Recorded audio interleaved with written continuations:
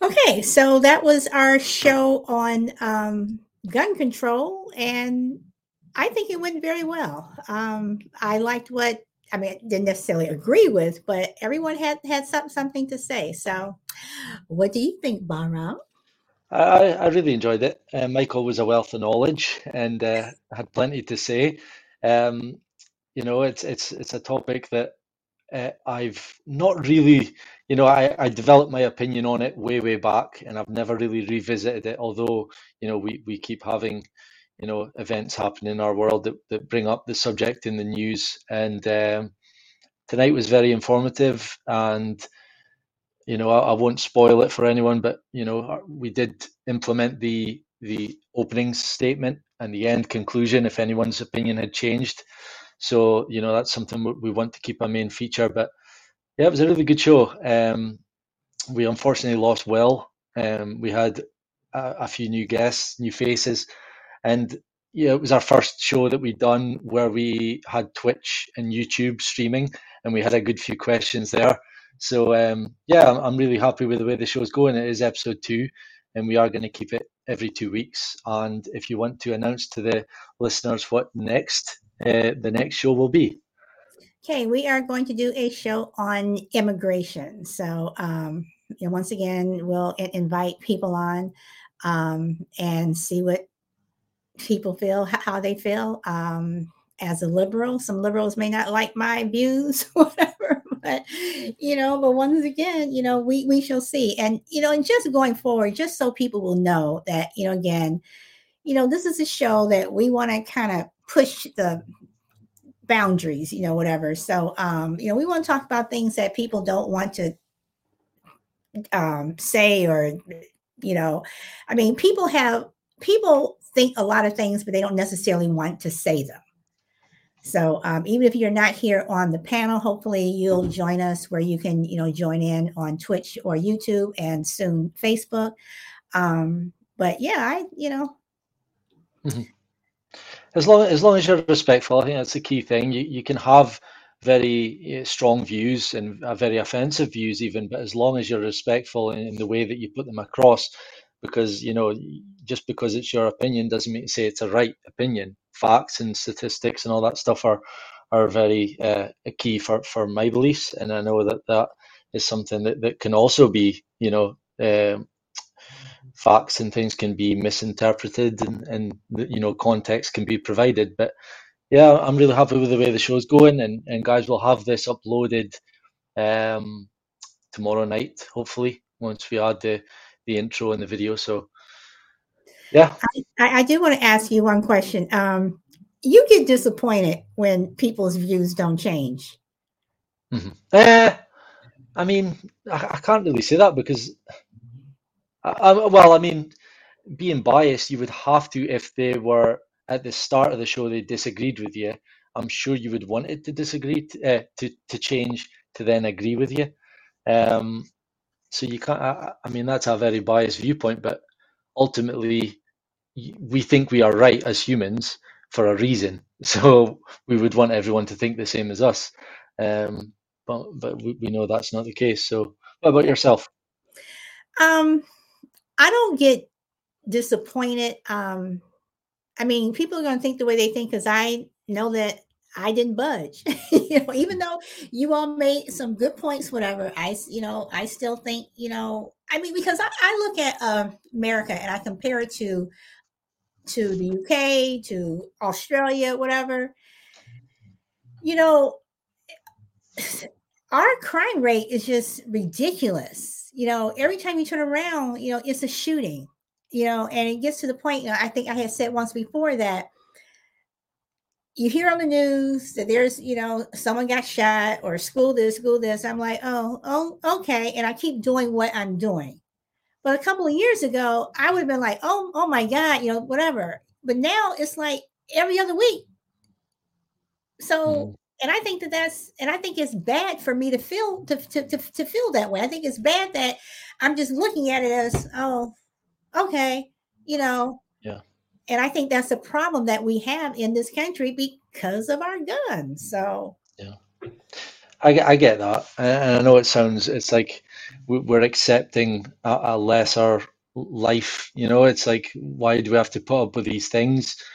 But ultimately, as well, here in the UK, like I'll touch upon in the show, we don't have the same access to guns that you guys have, and our crime rate is high, very high, and that's with the use of knives, bats, fists, anything, and you can make anything into a weapon nowadays that can your fists. So I know that the whole thing around guns is usually, the feelings and the emotions because of what that gun can do. Um, but ultimately, I also say in the show that, a lot of lives are saved because of guns. Anyway, I don't want to ruin it too much. Okay. Guys, please check out our show. Please like, share, follow. Follow us on Instagram. I've started an Instagram page, Friendly Differences Pod. Look for us on YouTube and BitChute. That's where the video goes up. And anywhere for audio, you can find us. We use Anchor, and that distributes it to about 7 other platforms: Spotify, Castbox, Google, iTunes. So we're pretty much everywhere. So from me, thanks for your continuous support and your questions, and we'll see you in the next one. Thank you. Bye.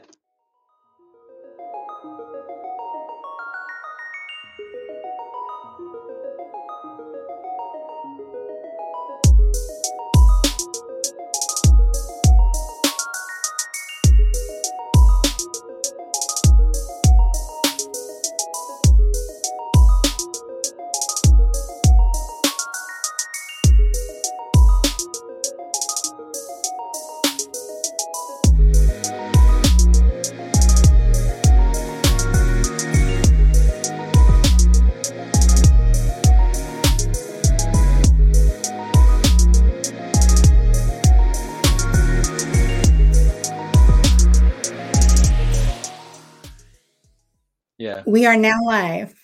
Okay, we're now live. Yeah. Thank you guys for tuning in to episode 2 of the Friendly Differences podcast. I'm your host, Baram U Podcast, and my co-host, Solid Blue, who I'll pass you on to soon. Me and Solid Blue have started this show. As I said, it is just our second show, but we're so excited about it. It's been something that we've come together and realized that a lot of these debates, political debates, societal debates, is a real passion of ours. And along with the help of some of our Podbean friends that we have on the show tonight, Michael Key, Jester, Chillwell, and we do have Pook, who is here, but he keeps, jumping in and out. He's having some technical difficulties, so bear with us on that. We've decided to do the second show on gun control. The first debate was a success. We loved it. We did feel as if we weren't very combative enough. We felt we were too passive, so tonight, hopefully that, changes. I don't know any of these guys' views on gun control. So hopefully it'll be a great show. I think we're streaming on YouTube and Twitch at the moment. So if you're there, feel free to comment.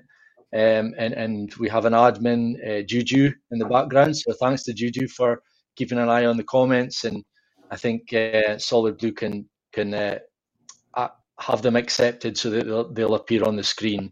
So that's a great thing to have. So without further ado, I'll pass over to Solid, and we can get on with the show. You've pretty much said it all. I'm just excited for this panel, especially one particular person who's trying to turn me into a conservative. But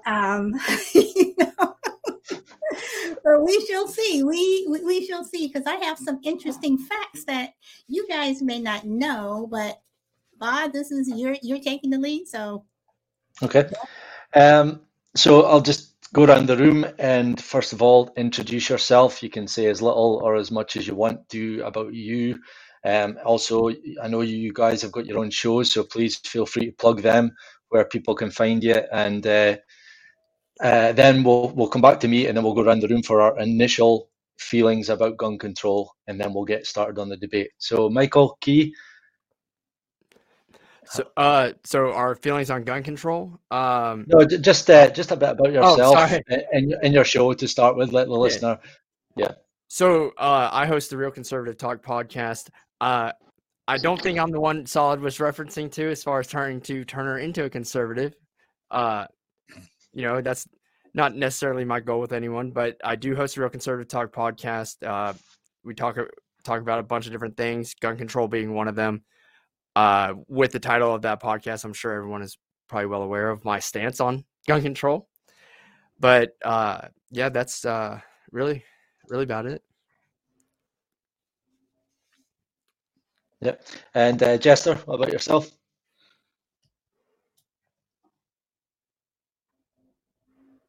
Poop joined. Jester, you're muted. Muted. You're muted. Got it. Okay, it's a drop-down menu. I just figured it out. Hello, everybody. My name is Jester from It's Doomsday Podcast. I did have a question. How do we find the YouTube link for if we want to share this out? What is the YouTube? It is Friendly Differences. Friendly Differences Podcast. Cool. I'm going to share it out to some people. Yeah. Cheers. Do you know if we can share this on the live stream, the YouTube live stream on Facebook by any chance? We can, but I did not set up the Facebook link. I didn't get a chance to do that.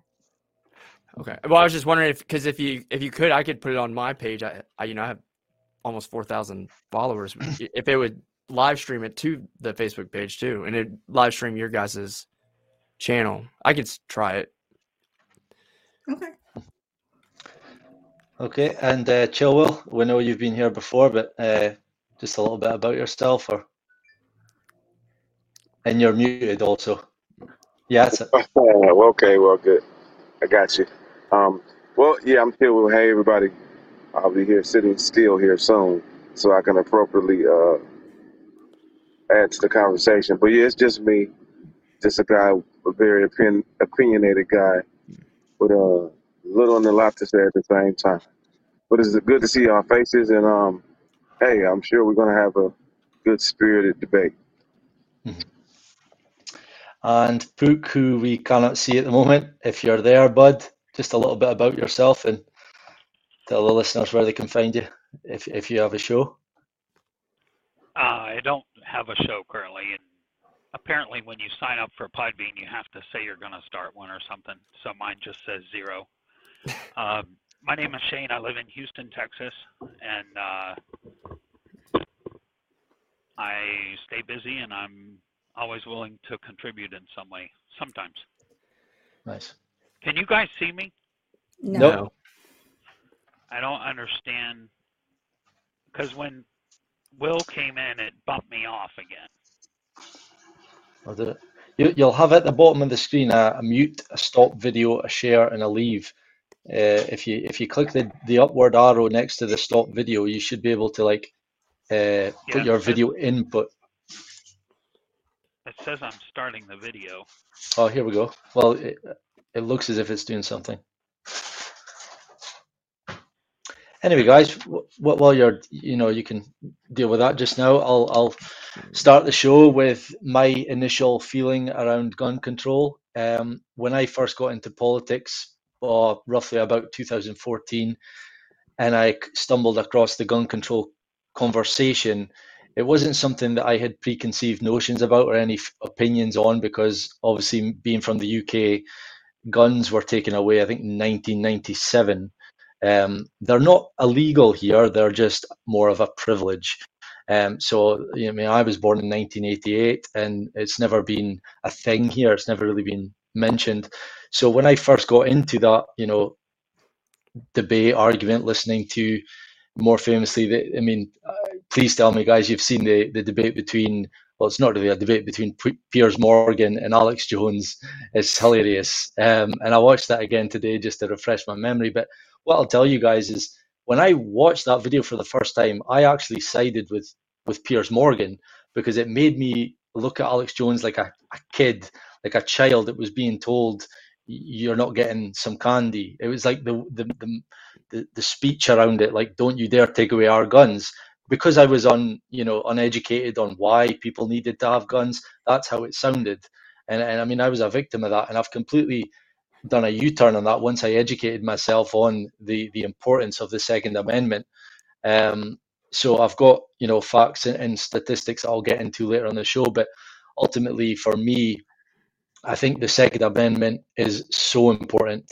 I would say the First Amendment is more important, but the Second Amendment's not far behind it, because especially what we've just gone through in the last 2 years, I know for my own self, and I know a lot of people here in the UK have often said in the last couple of years, America is so lucky that they have the guns, because just look at Australia, what's happening there. And I mean, I'm just talking recent events like what's happened in the last 2 years. I'm sure you guys could probably talk about things that's happened in the past. And I mean, we could even go back in historical times. And I know there's a famous quote from Alex Jones there that, Hitler took the guns, Stalin took the guns. He rattled off all these, tyrannical leaders. And I think when you listen to a gun control debate, you'll have two types of people. You'll have one person who is pro-gun, who in my opinion is pro-facts and statistics and rationality.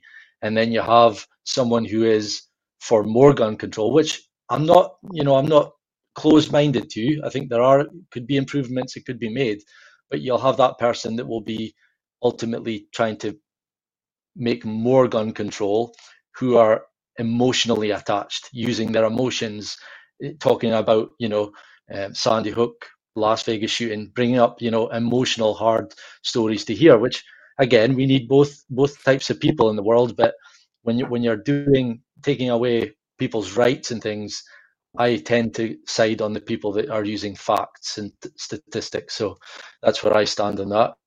Michael, if you want to take over.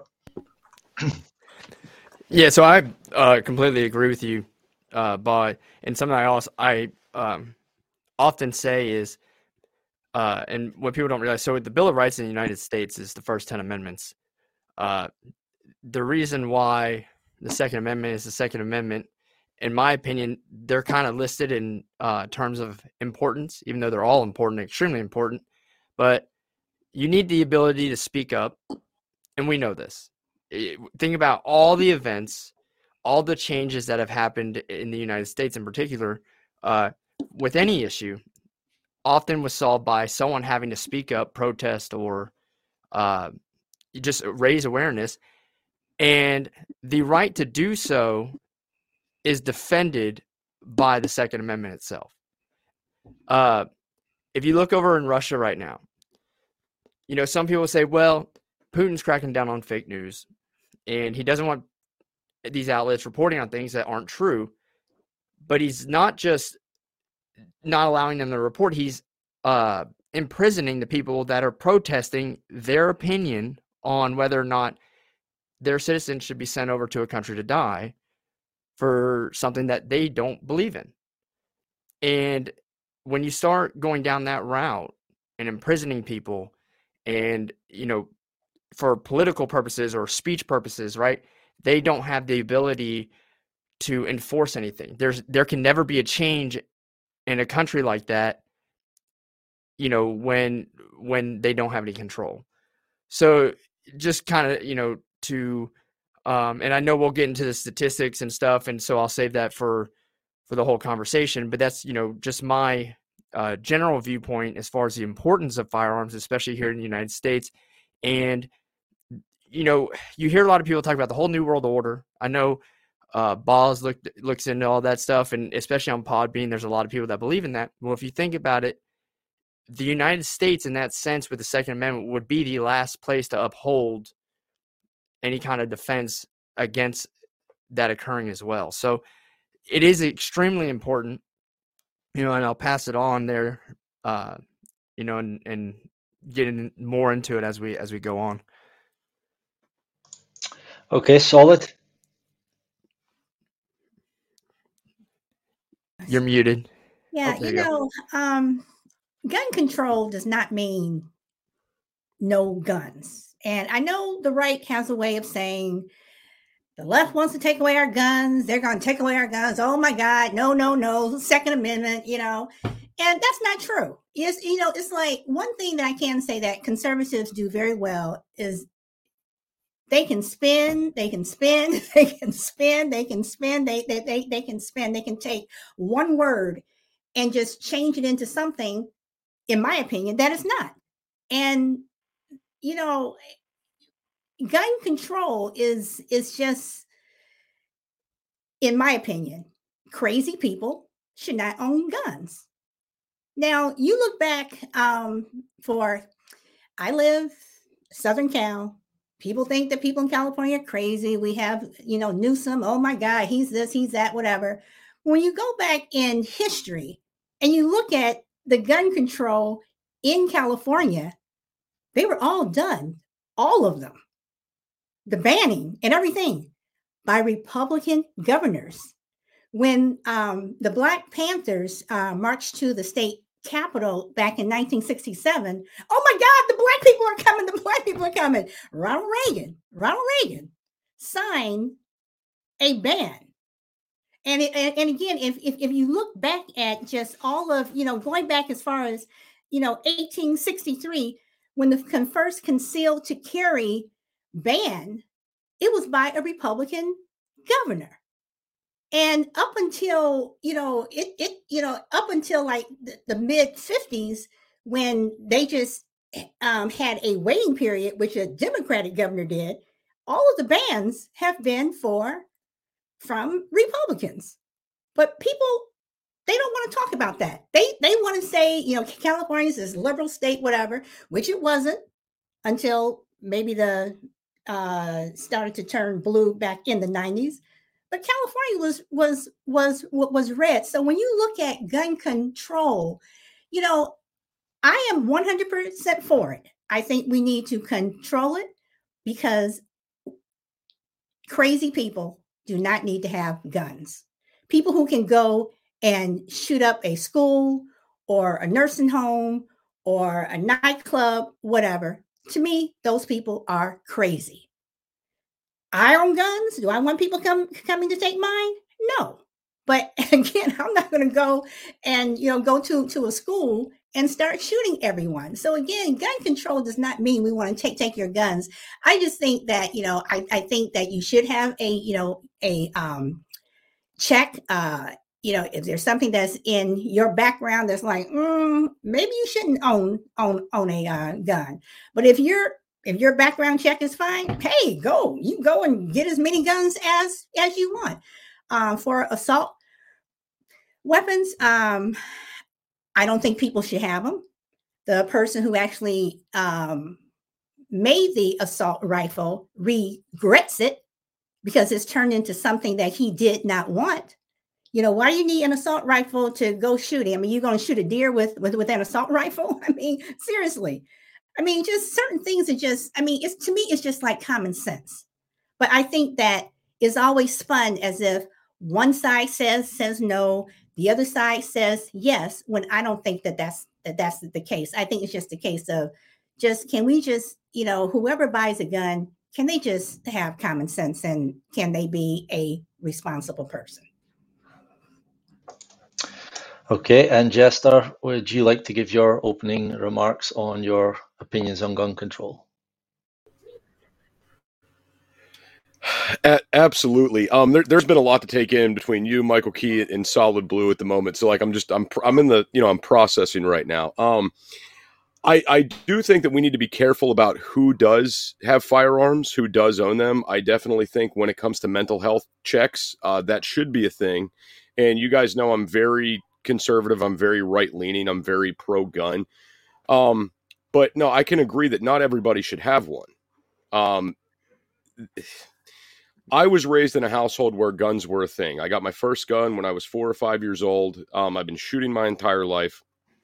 Having a gun around is like having a hammer. That's how it was around our house. We never had any accidents. Nobody ever did anything crazy. And even when I worked law enforcement, I never had to use a gun on anybody. I've had to pull out my gun a couple of times, but I never had to shoot anybody. Thank God. I wouldn't want that on my conscience. But there's a fine line. When we talk about people that are crazy, there's a fine line if we could identify that or not. Some people hide crazy very, very well. And the people that do these assessments, the psychiatrists and the mental health doctors and stuff like that, they're only human. So they can make mistakes too when it comes to judging these individuals. But as Solid Blue was saying, the Democrats or Republicans, it's whoever's, I think, kind of pushing them in that direction. The idea behind the Second Amendment is it's not supposed to be infringed upon, and we've been infringing upon it for years. Every day there's a new regulation, they're putting out something different. And I think the main reason everybody references California with this is because of all the different individual steps California's putting in place. When we talk about the AR-15, you have to own you're only allowed to own a special California compliant AR-15 in that state. To where pretty much every other state out there, you can just get a regular AR-15. So California is kind of the model that everybody looks at when they think gun control or when they think, compliancy. Okay, and Pook, are you there? And would you like to give your opening statement on gun control? Sure, I've been trying to get video, and I apologize. But Lisa, I do disagree with you on this. I'm as liberal as it gets, and I think where it needs to stop is where we're dividing right and left, red and blue, and making sure that we're following a path to solve the challenges that we have first. And I can tell you right now, everybody says, oh, background checks, this and that. I don't know about anybody else, but I know in Texas, if I walk into the store this afternoon when I go buy this new gun, they're going to pull my, I think it's called ATIS. They're going to pull ATIS, and they're going to pull the report on me, and I'm going to pass in probably 10 minutes or less, and I can buy whatever I want and walk out of the store. But I do think that there's a mental health issue here. The challenge with that is that where does it stop? And it's just like, it's no secret I'm pro-choice, right? But at the same time, when you kind of align the whole vaccine issue to it, everybody has a choice to do that, and you're okay with that, but you're not okay with everybody's choice to do what they want with their bodies, right? So there's hypocrisy there. And I think that hypocrisy lies right in the middle of this red and blue issue. And I'm not calling you a hypocrite. Please don't take it that way. You know me. But I think that it's not a political issue. I think it's more of a responsibility issue for the individual gun owner and everybody else around. And in my state, I don't know if you guys are aware of this, they just passed, this past September, they allowed constitutional carry. And what that means is prior to that, you could have a concealed weapon permit. Now they have constitutional carry. I'm from the Virginia Beach, Outer Banks area, so it's a little bit different in Virginia because they are an open carry now, or what they want to call it as a constitutional carry. And last year when I went home, I saw people running around with guns in their pant line. And here in Texas, the laws are a little bit different. The assumption for the people that don't know the law is that you can walk around with a gun just in your belt line. You don't have to have any permits or anything else, but in fact, that's not true.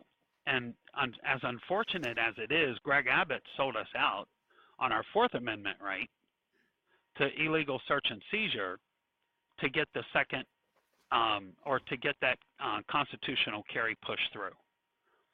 So you've got all these challenges, and then when it comes to mental health, our particular state, if you were my neighbor and I said, this guy's out here at 2 o'clock in the morning howling at the moon, I think there's an issue going on with him and it's a mental issue, then your right to own that gun and your right to not carry that gun is stripped right then and there without cause.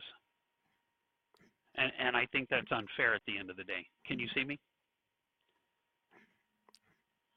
You're muted. No, I can't see you, Pook. Are you? Is that you done? Are you done? No, I see Lisa talking, but she's muted or something. Oh no, I was just I'm sorry. I was just raising my hand because I wanted to comment after you finished. Yeah, I will give Lisa. Sorry, are you finished, Pook? On you go. On you go. One more second. When we look at assault weapons, I'm going to be real honest with you. I have what weapons I want. And if somebody's going to come at me with an AK, I'm going to make sure I have something to defend myself. And a little 6-shooter revolver is not going to do the trick. You know, and when you've got to be able to match that power. And I'm an advocate for the police to have military type weapons. My nephew is a federal law enforcement agent, and I believe that if he has armor-piercing bullets coming at him, then him and every single police officer in this country needs to have the right to have that kind of equipment. And I think we should fund it. Okay. That's very Okay, liberal Lisa. of you, Pook. I know. I'm Oh, just that's- I'm middle of the road. This is where it gets tricky because, you know, just like with COVID vaccines and stuff, I'm not saying everybody has to go stand in line and, you know, get a shot. I did. I felt that was what was right for me. I mean, in the end, if that's what you want to do, then that's what you do. But when is it too much? In terms of the law enforcement having military style stuff, okay, that's fine. But do they have to show up at, you know, somebody's house Joel who joined. is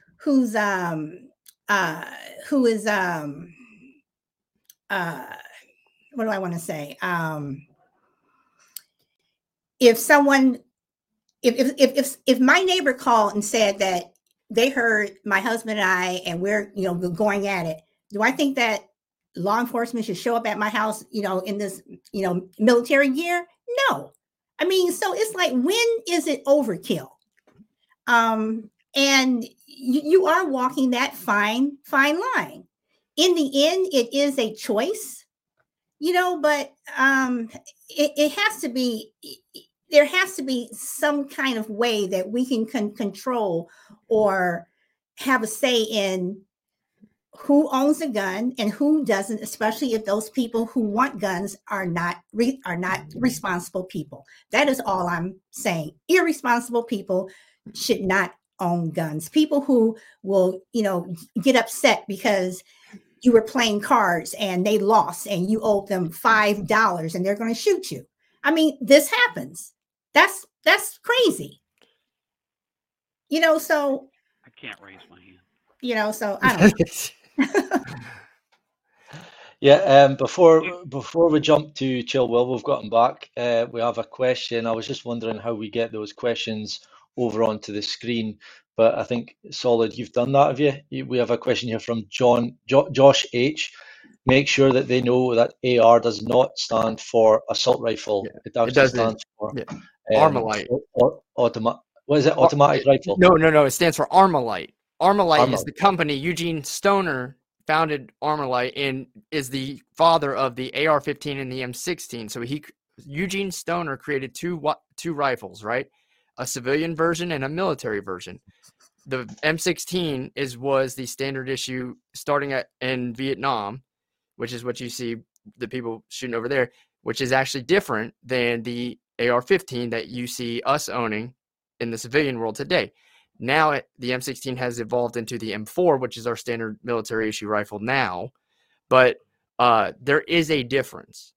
And so the common misconception is AR means automatic rifle or assault rifle. The assault rifle thing to me is a joke because we consider assault, the crime of assault, when you go and you punch someone in the face or you beat them up, or verbal assault, right? You can assault someone with a hammer. You can assault someone with your words. You can assault someone with your fist. All right.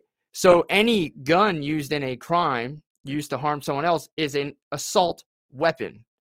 Make sense? So AR, it just coincidentally, has the same abbreviation. Maybe we should change it from AR to, I don't know, something else so people don't confuse that. But it means Armalite. It has nothing to do with its intention. Yeah, and also while we're on the subject, it would maybe be a good idea to say, like, in America, what do you guys have the rights to own? Because I know that the semi-automatic, the automatic, the pistols are involved in the semi-automatic because it's just basically one pull of the trigger releases one bullet.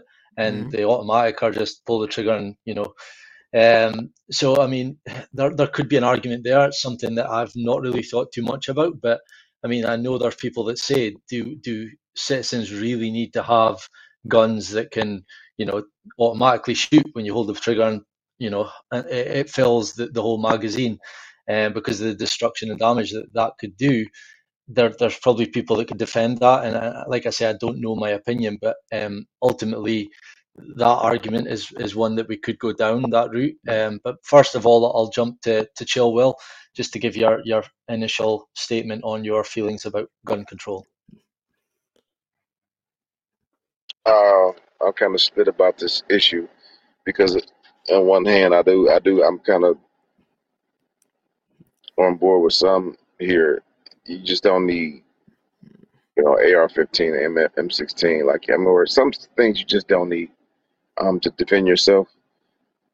We're not going to war. You know what I'm saying? But it could be the apocalypse one day, right? So who's to say you shouldn't be prepared for it, right? So my thing is that from my experiences, at the end of the day, it doesn't matter. It doesn't matter because, people who have guns in my community, they probably have them that I grew up in. They got them anyway. I mean, that just means that the people who legally obtain guns won't have them, and then the people who would obtain them illegally would have them. So typically, if they're doing something wrong or if they have ill will, bad intentions, that's how they got the gun anyway. So it's not like they run around with an illegal gun and serial number scraped off and things of that nature. It's not a. So why can't the people who want to legally obtain guns and legally defend themselves have the same access? Because you're putting them at a disadvantage for the most part, depending on where you live at. And so how do you even get the guns off the street? Number one, you know what I'm saying? I feel like more gun control. It puts just a disadvantage to the people who really want to actually use the guns in the proper way. Historically, though, I just feel like I think it should be fair for everybody, though. In each state, to be honest, because there's so many varying laws in each state. I can go over the whole history of like the California gun laws were ridiculous, and it was clearly based off of, you see a whole bunch of brothers on the steps of City Hall. California gun laws can change real quick. Right? And I'm talking about the Black Panthers. That shit changed real quick. So, and then they were exercising their right, and we just seen that a couple of years ago. A couple of our Caucasian brothers did the same thing in a different way. I don't think they changed the gun laws. So historically, America is kind of, but overall, you definitely need. I mean, I don't want to have me being legally not being able to get a gun when these crazy MFers out here and then they just and I don't think that should be right. You should be able to defend yourself and your family accordingly. Bob, if you don't mind, if I on you go, Michael. Feel free. And so I've been writing notes just so I can keep up. I got that idea from Chill Will when he said he writes down notes when we have the conversations and the other podcasts. But a couple things, and I think going back to what Solid Blue's sister said about the Republican and Democrat thing. Here's what I haven't looked at the statistics, but here's how I feel about it: is anyone that wants to infringe on those rights, needs to be held accountable. And that's a problem, whether you're in California, Florida, anywhere. I think that both sides have I know both sides have put in legislation that limits someone's ability to own a firearm or a certain type of firearm. Here's how I see it. Even though I'm a conservative and I am a registered Republican, I don't really side with Republicans, and I probably side with them less and less as time goes on because I think them and the Democrats are pretty much all the same. I am an originalist to the Constitution, though. The Second Amendment reads that we should have the right to bear arms. And let me actually pull up the actual writing here. It says, well-regulated militia being necessary to the security of a free state, the right of the people to keep and bear arms shall not be infringed. The definition of infringed is they can't change. You can't alter it. You can't overstep. In the Declaration of Independence, it reads, let me pull it back up here. I had it here. But in the first line, we hold these truths to be self-evident. And it ends the sentence out that we are given inalienable rights. Inalienable means that they cannot be altered, they cannot be changed, they cannot be taken away. People often want to relate, driving, like, oh, well, you have to have a driver's permit or a driver's license to drive a car. Driving and owning a firearm are not the same thing. Driving is a privilege, not a right. Owning a firearm in the United States is a right. We are not gifted the right to drive vehicles in our Constitution. There is a reason why we have the Second Amendment, and it's not for hunting purposes. It's for, and this is also written in our Constitution, that to protect us from not just foreign enemies, but our own government itself. And it also states in the Constitution that if the people see that the government has overreached, then they have the right, not just the right, but the responsibility to hold the government responsible and change that government as they see fit. So when you start talking about, oh, you don't need this rifle, you don't need this rifle, actually, if you look back, our founding fathers completely intended for us to own rifles like the AR-15. The U.S. Revolution, the U.S. or the Continental Army or the colonists at that time actually used rifles that were more advanced than the British armies. We had stuff like the Pennsylvania rifle. We used guerrilla warfare tactics. We actually were one of the first people to implement sniping because we could shoot from further distances because we had rifling, which they had muskets. They weren't as accurate. So they did that because they wanted the people to have the ability to defend their freedoms against the government. So it's not that, oh, you don't need an AR-15 to go hunting. No, it's you need that AR-15 kind of going to like what Pook said is to defend when a government oversteps. When you go back to like what Chill Will talked about with the Black Panthers exercising a right in California on the steps, and he's like, man, you see gun laws change real quick. I'm against that. I think it doesn't matter what color you are, what religion you are.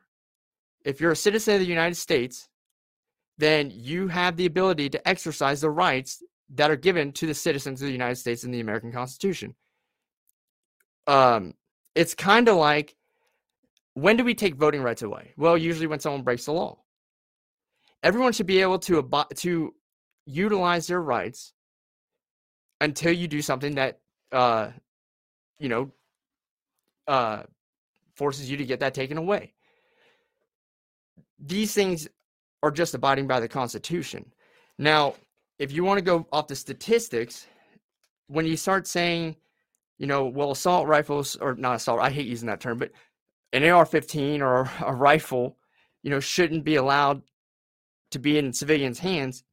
There's an estimated 20 million AR-15 style rifles. So that could be an AK, that could be an AR, that could be a whole bunch of, these high 30-round capacity magazines, 60-round magazines, rifles that fire semi-automatic.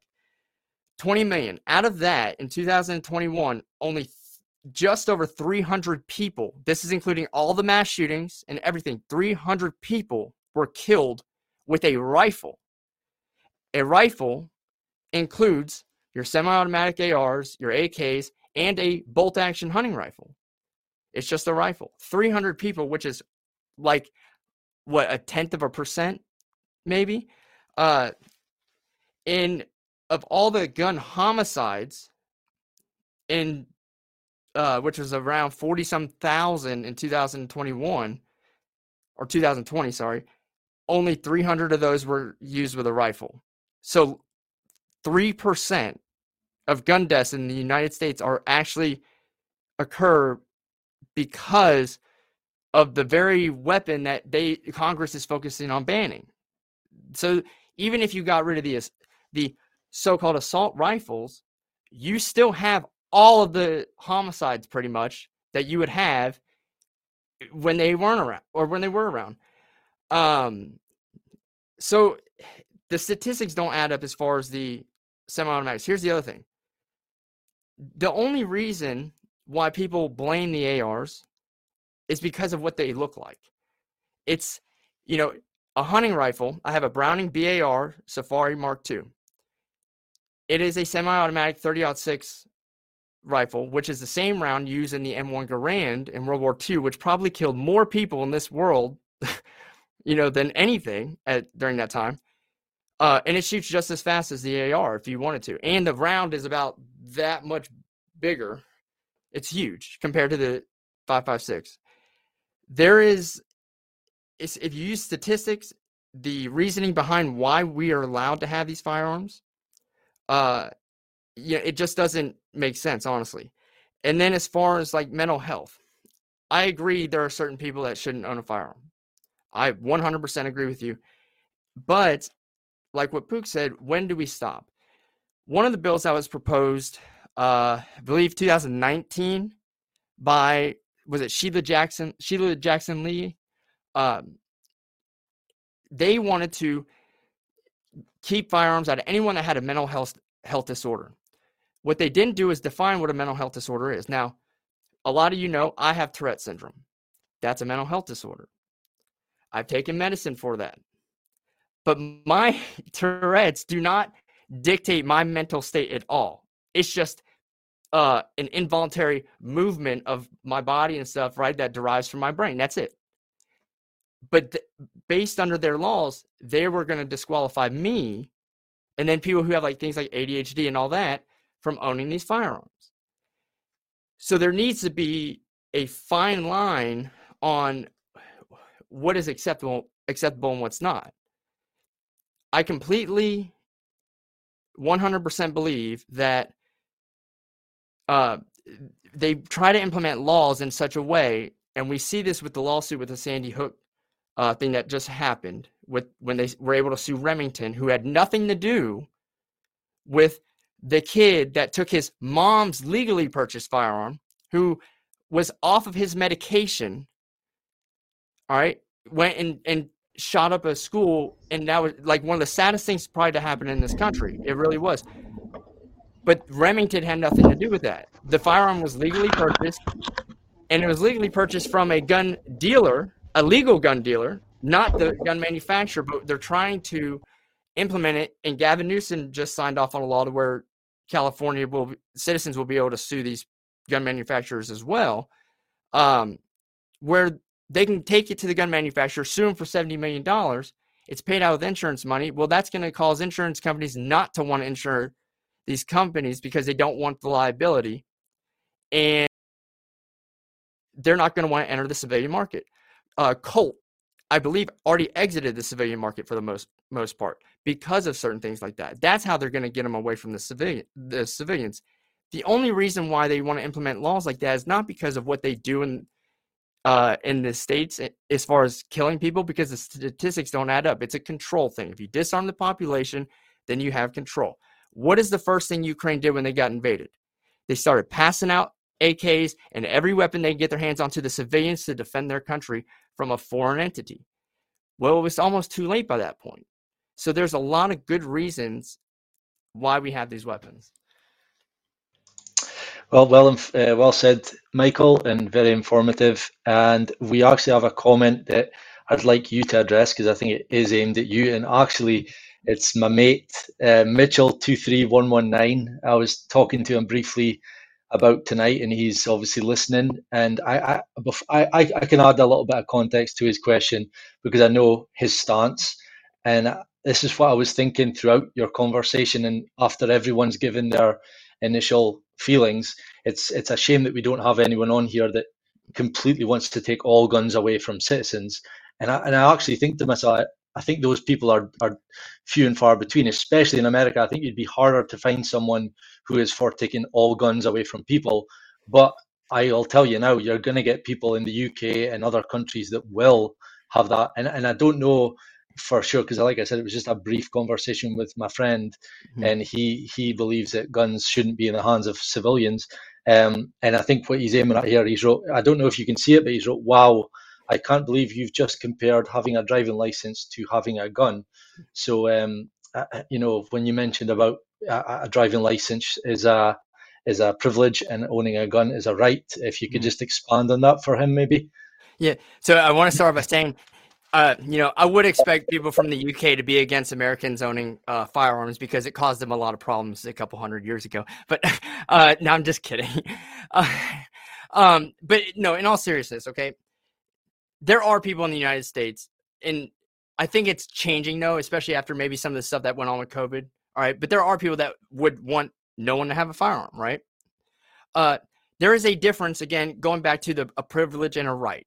And maybe this is just something that's been bred into us as Americans for the last 250 years. You can go back, you can say, okay, the Revolutionary War, all right, there was actually in what they consider an insurrection right after the revolution when our government was first created, all right, where no one was shot, but there was a militia, a state militia that rose up against the new federal form of government, all right, and it got some problems solved.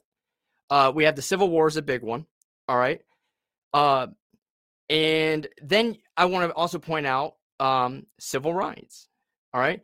And like what Chill Will said with the Black Panthers, okay, and the firearms, were there encroachments there? I think if they limited guns because a bunch of black people were on the steps of a Capitol building with firearms, that's not right. But because change comes from that, all right? Like I said, a right is something that is given to us that cannot be infringed. And in the United States, our Constitution is not laws that limit the United States citizens. It's actually grants the U.S. citizens freedoms and limits the government's power over the citizens, okay? The Constitution outlines laws that the government has to abide by, not the citizens. But when you start talking about driving is nowhere in there. All right. I often say the Constitution is the greatest invention of mankind. Why? Because it's led to the more innovation in this world. All right. The creation of a republic that is often modeled around the world. Look at all the NATO countries after World War II. And it is written in a way that it can adapt. Like, okay, black people didn't have the right to vote at first. It was expanded on, all right, by adding freedoms, which is the only thing it should ever do, to where it captures all of them, okay? And therefore, everyone in there has these rights that cannot be infringed on.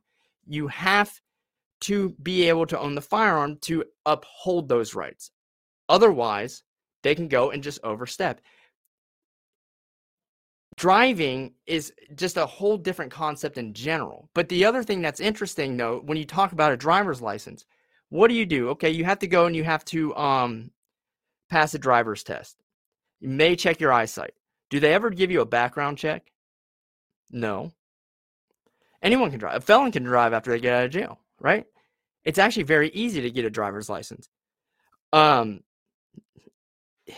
with that said, but we actually have very strict laws in place. Believe it or not, like Pook said, you have to go and you have to get the federal background checks. All right. Which, by the way, did you also know when you go and you buy, I know it's a pistol here in Tennessee, it may have changed to a rifle. If I wanted to buy 3 guns today, I have to get a background check for all 3 weapons right there in the store.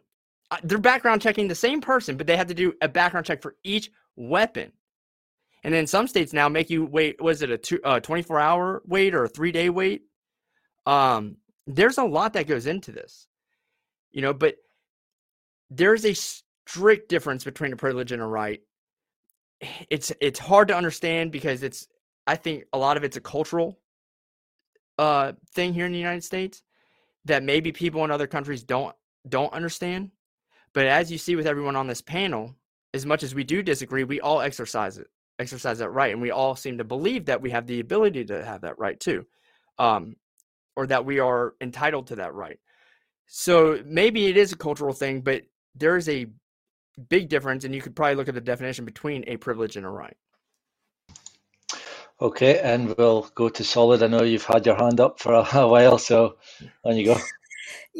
I agree with some of what Michael says and disagree with a lot of what he says.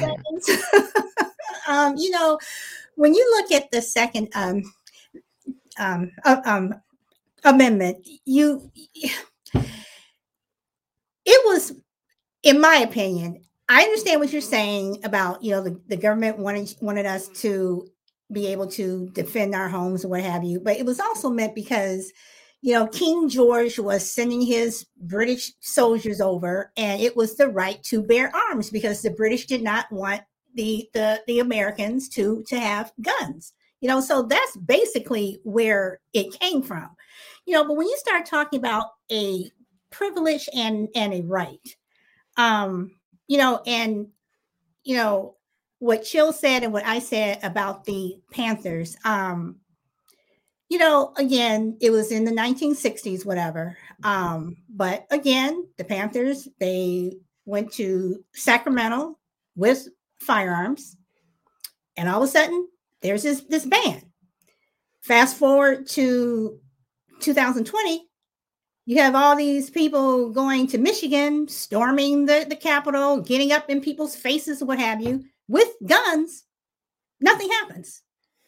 So a privilege and a right. It's like one group has a privilege and the other group is always fighting for a right. Mm-hmm. So when you look at the Constitution, it didn't include people that look like me. Mm-hmm. It included people that look like you, your gender. Mm-hmm. Again, America, we're different in so many ways and stuff, and we're so hypocritical on so many phases. When I look at law enforcement, and again, I'm going to bring up when Fred Hampton was murdered, he was murdered by the Chicago police while he slept. They shot 120 bullets into his room while he slept. When they took him out, his mattress was soaking with blood. Law enforcement, I'm sorry, you don't have that right. You shouldn't have that power. That was murder. Did they enter the house too? They did not enter the house until after they had shot it up. Okay. But he was sleeping on a mattress by himself. They think they rated it like 5 a.m. or something like this, but they murdered him. And law enforcement should not have that right. And I think that's when you give a law enforcement officer a firearm, there's a responsibility that comes with that. If I have one, there's a responsibility that comes with it. If you give a 5-year-old one, there's a responsibility that comes with it. So again, when you say right, and it's like, again, some people have the privilege and other people are constantly fighting for that right. So who gets to own one and who doesn't? Again, we have that very fine line. And I agree, because it shouldn't be about who gets to exercise the right. Okay, because remember what I brought up the 14th Amendment, 14th, 15th Amendment, right, where it captures everyone. All right, that's when, Black people are now a part of the Constitution, right? That's right after the Civil War. They're allowed to vote. They're given the rights. And then you go to even the Snyder Act in 1924 that brings Native Americans into it and gave them all citizenship, whether they lived on reservations or not, right? As soon as everyone is captured, all right, at that point, and they're under that Constitution, everyone should have the equal right to exercise that freedom. Now we're getting into another problem, like you said, of how we approach that right. It's not a firearm problem. It's not a Second Amendment problem. It's not a Constitution problem. It's the way that the government enforces certain things. Because I do understand where you're coming from in saying, well, it doesn't seem, it obviously, by example, it doesn't seem like, Black people have the same rights as white people. We can agree on this. But the reason why it's not necessarily hypocritical to me as much as it is to the people that enforce our laws is because I actually believe that Black people should be. When I went and got my concealed carry permit here, all right, my two roommates were both Black. One had a concealed carry permit, the other one didn't. I took him with me. I staunchly believe that everyone should try and go get that, especially people in the Black community. Go exercise that right. Go and take advantage of that. And it should not be enforced differently. It should be enforced the same. So I do understand that there is a fundamental problem there, right? So, but we shouldn't change the laws because it's not the laws that we have aren't being enforced properly, or they're being enforced unequally. They just need to be enforced equally. That's the thing. And I think we need to focus on how we're going to enforce these laws equally instead of just changing it to where it hurts everybody. And so this goes back to, there's so many reasons why people want to get rid of certain firearms or get rid of certain laws or limit speech, but they don't want to look at like underlying causes as to why this stuff even happens. Because the gun doesn't ever kill anybody. It takes someone to pull that trigger, and it takes someone getting to that point to pull that trigger. Because as far as I know, no one on this panel has purposely gone out and committed murder with a firearm. And for us to do so, it would take something happening to us that got us to that point. But I think it goes back to just a whole different issue when you start talking about, well, it seems like mine's a privilege and yours is a right. Mm-hmm.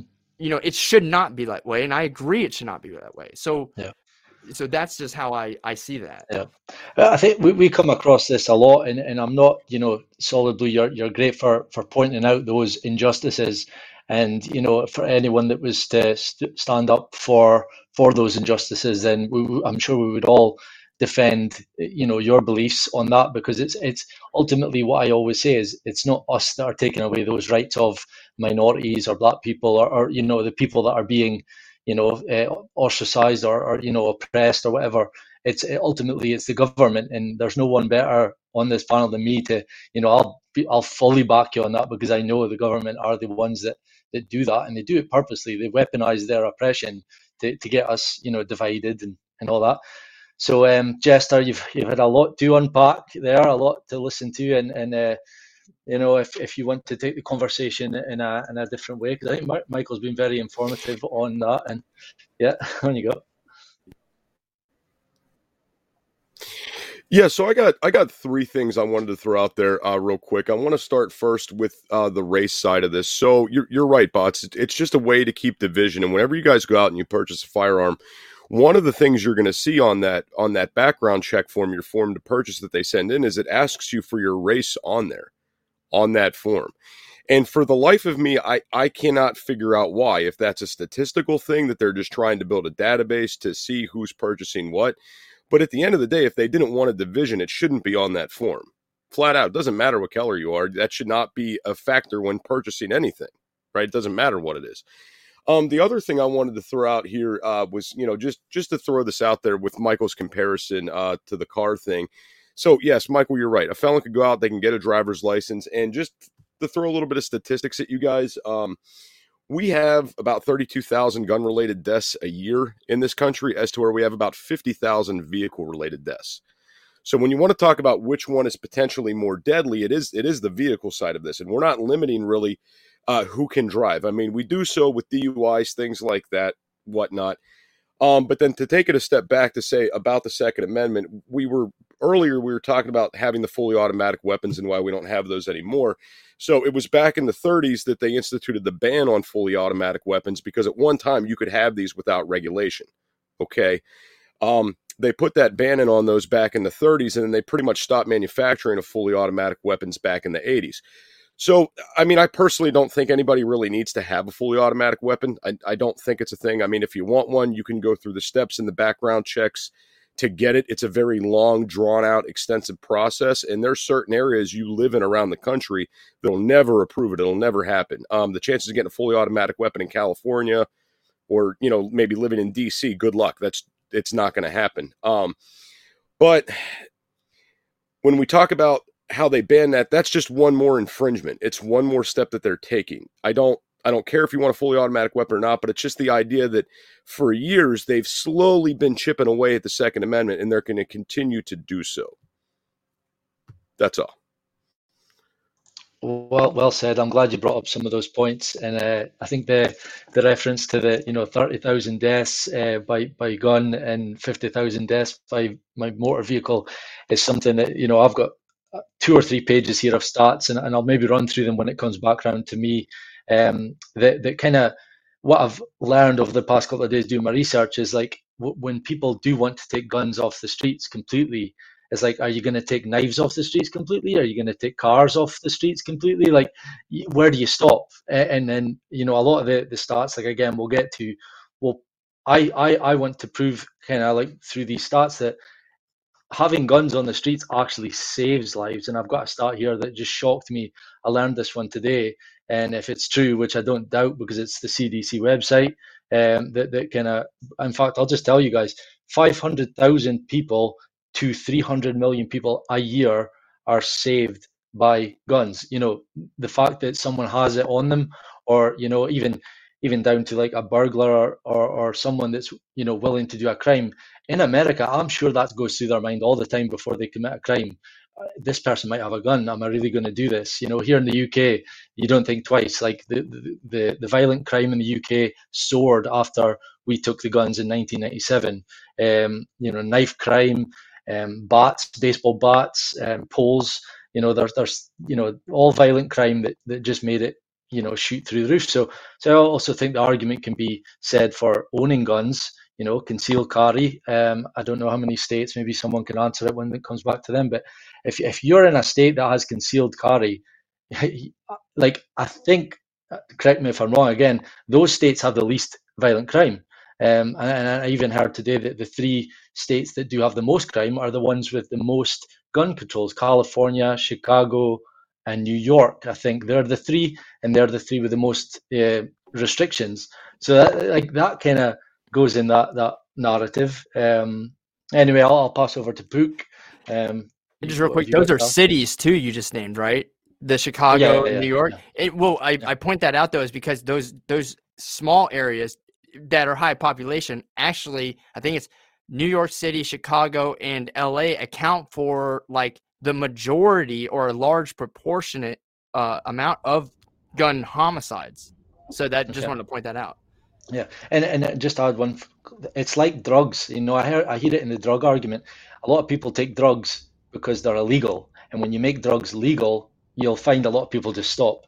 And it's the same with guns. That argument. So anyway, Pook, what have you got to add? I don't know if you can see this. Can you hear me? I got my video and camera up. Yeah, we can hear you. Yeah. Can you guys see this? Yeah. Yeah. She's 17 years old. She got out of her car 5 nights ago, and she was going to go into a mobile gas station. A guy walked up to her, wanted her telephone. She kind of chuckled at him, and she says, "Yeah, boy, get away from me. Stop playing." He shot her twice in the stomach. Okay. And I want to show you something else. There's another picture of her. Okay. 17 years old. Mm-hmm. Right? I'm an advocate of getting the guns off the street in certain hands. Unfortunately, the kid that shot her, give me 1 second. The kid that actually shot her was 14. This is the wound as it is today. Okay. Wow. That's heartbreaking for a 17-year-old child. Now, the argument here is, her boyfriend was 18. He was sitting next to her, and he didn't have a weapon. In my opinion, the kid should have had one. You know what? I should have had one, or somebody else should have had one that was standing next to her to just take the other one out that chose to do that. And just spare the court system, and I know that sounds crazy and radical, but you know what? When somebody goes to do that over a cell phone, we can sit here all day long and try to overanalyze and blame somebody and everything else, but just eliminate it right from the beginning. That's my opinion. Okay.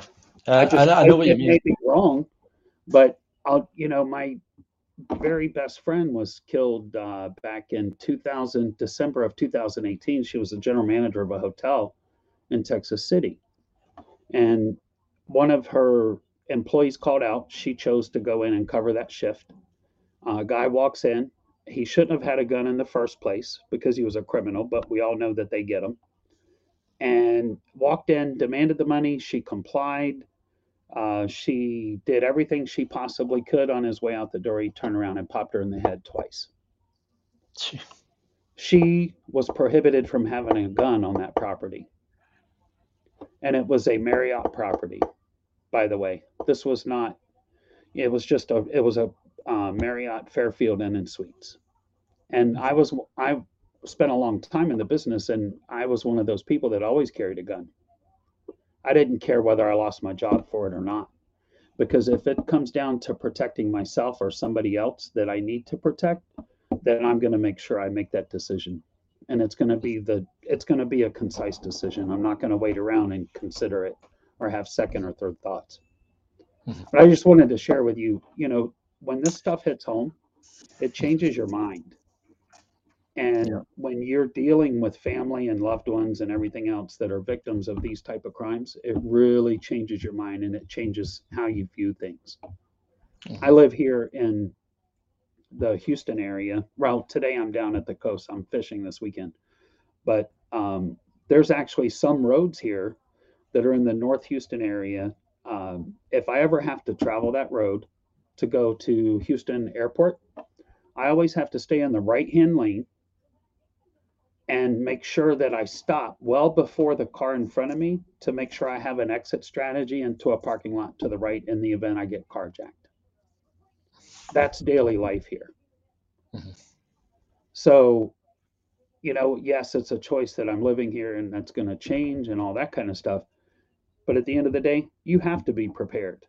And when we start talking about limiting gun ownership and gun rights and everything else, no, absolutely not. Mm-hmm. I want to protect, Solid, if you were sitting next to me and somebody just chose to carjack you because your car looked better to them, I should have the right to jump out of that car, which I do have that right to jump out of the car and protect you and to save your life in the event that yours is in danger. Mm-hmm. And I think that's paramount. Yeah. Before we go back, and what we'll do, we'll go in reverse order. We'll start with Jester, Solid, Michael Keenan, back to myself. But before we do, we have another question from my friend Mitchell, who is asking everyone, and if you want to start with your next round of thoughts by answering this quick question, is: has anyone on here needed to use their gun in day-to-day life? Now, again, in context, I think you guys know what he means by that. It's like, it's this feeling that I got when I first got into it. Like I'm listening to Americans sounding as if they're like children. You're not taking away my gun. You're not taking away my toy. And I think what he's getting at is like, look, why do you need them? His comment to me before the show was, you tell me the last time the UK had a mass shooting, and I'm like, yeah, but you're missing the point. It's not about, yes, there's crazy people in the world that, these things happen, and it's sad, and I'm sure everyone's against them. But ultimately, a lot of well, as Michael pointed out, the Constitution is for in case of the rise up of tyrannical government. So what I was wanting to do is kind of eliminate the myth, because I believe it is a myth, and it's not true that. And the reason I want to go to Jester first is the whole thing about being vetted when you buy a gun. Michael also mentioned you get, if you go into the shop and buy 3 guns, you get vetted on each one. So Jester, if you could tell the listener and even me some more about, is it a myth that there are some states or cities that you can go into and just purchase it like it's, a toy shop, or, is that a myth? Is it true? And what are the vetting? What does it look like? Because before I jump over, I actually have, in the UK, we can own guns, and the vetting process is heavily restricted. It is, you're interviewed, you can have visits to your property, you have a criminal record check, you have references from friends, and your GP maybe even be contacted. So that's here in the UK. What is it in America, Jester? Okay, so first off, when you go in to do these background checks, I want to say this: it's every state has this. It's a federal background check, which means this takes place in every state. As far as I know, there are no states out there where you could just walk in, purchase a gun, and walk out. In fact, there are a lot of interstate rules as well. Like if I want to cross state lines and go buy a gun, there's a whole different set of requirements because I'm not a resident of that state. So there could be a longer waiting period. They may not sell me certain firearms at all. There's a lot of differences there. As far as there is a lot of there's big differences in what you're buying. So certain states you have to have an approved permit to purchase a handgun, as to where a long gun you don't have to have these. Everybody talks about the gun show loophole, which is also a myth. The only time that a background check really isn't applied is when it comes to a private sale. Certain states around the country, though, you do have to do transfers and background checks with private sales. The state of Pennsylvania, if you want to privately sell a handgun to somebody, you have to physically go into a dealer and get that handgun transferred to that other person's name, and they have to undergo a background check.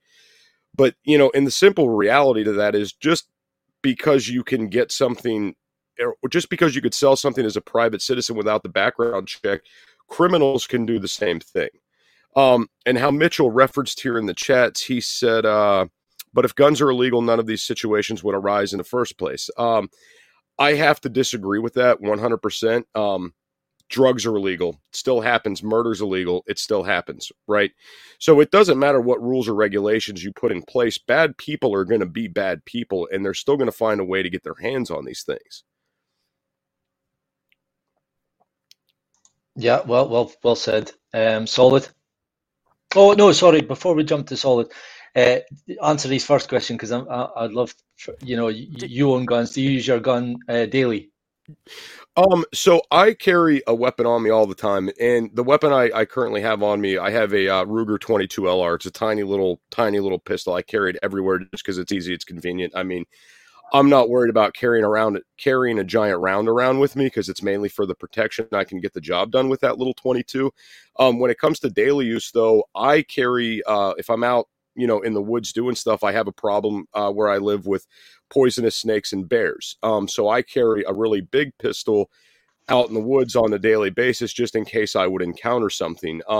Where I live, like I said, we have the bear, we have the poisonous snakes, we have mountain lions, we have coyotes, and I have little children. If they're out in the wilderness with me, if we're going out hunting, doing stuff like that, to a mountain lion, my 6-year-old is prey, right?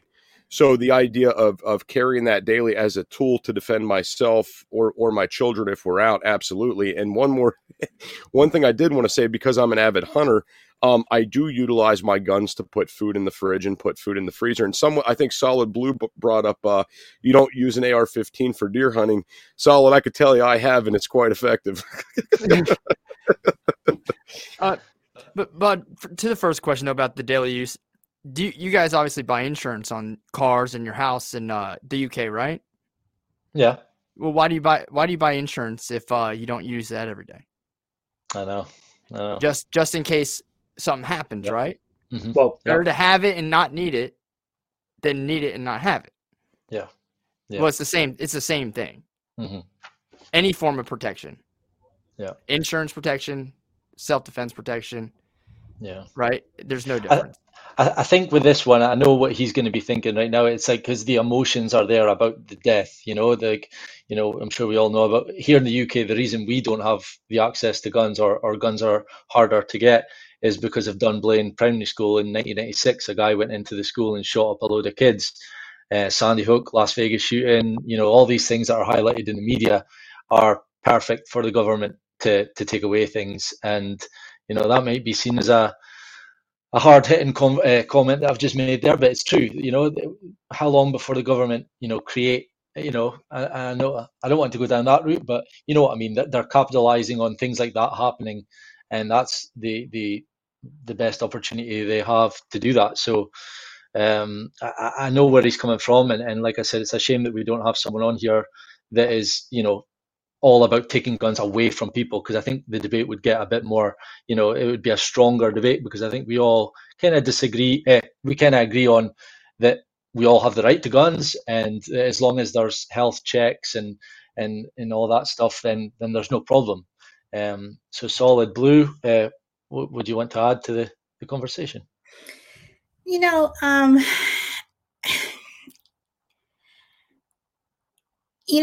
Earlier you said that emotion, emotion has to come into it. I have to again reference the Vegas shooting, because when it first happened, I didn't know that it had happened, and a friend of mine called and said, "Yeah, did you hear what happened?" And then they tell me, and so was killed, and somebody that I knew. And then after all the news is coming in, 2 more people that I knew were killed. So how can I not have an opinion, or emotion does come into it?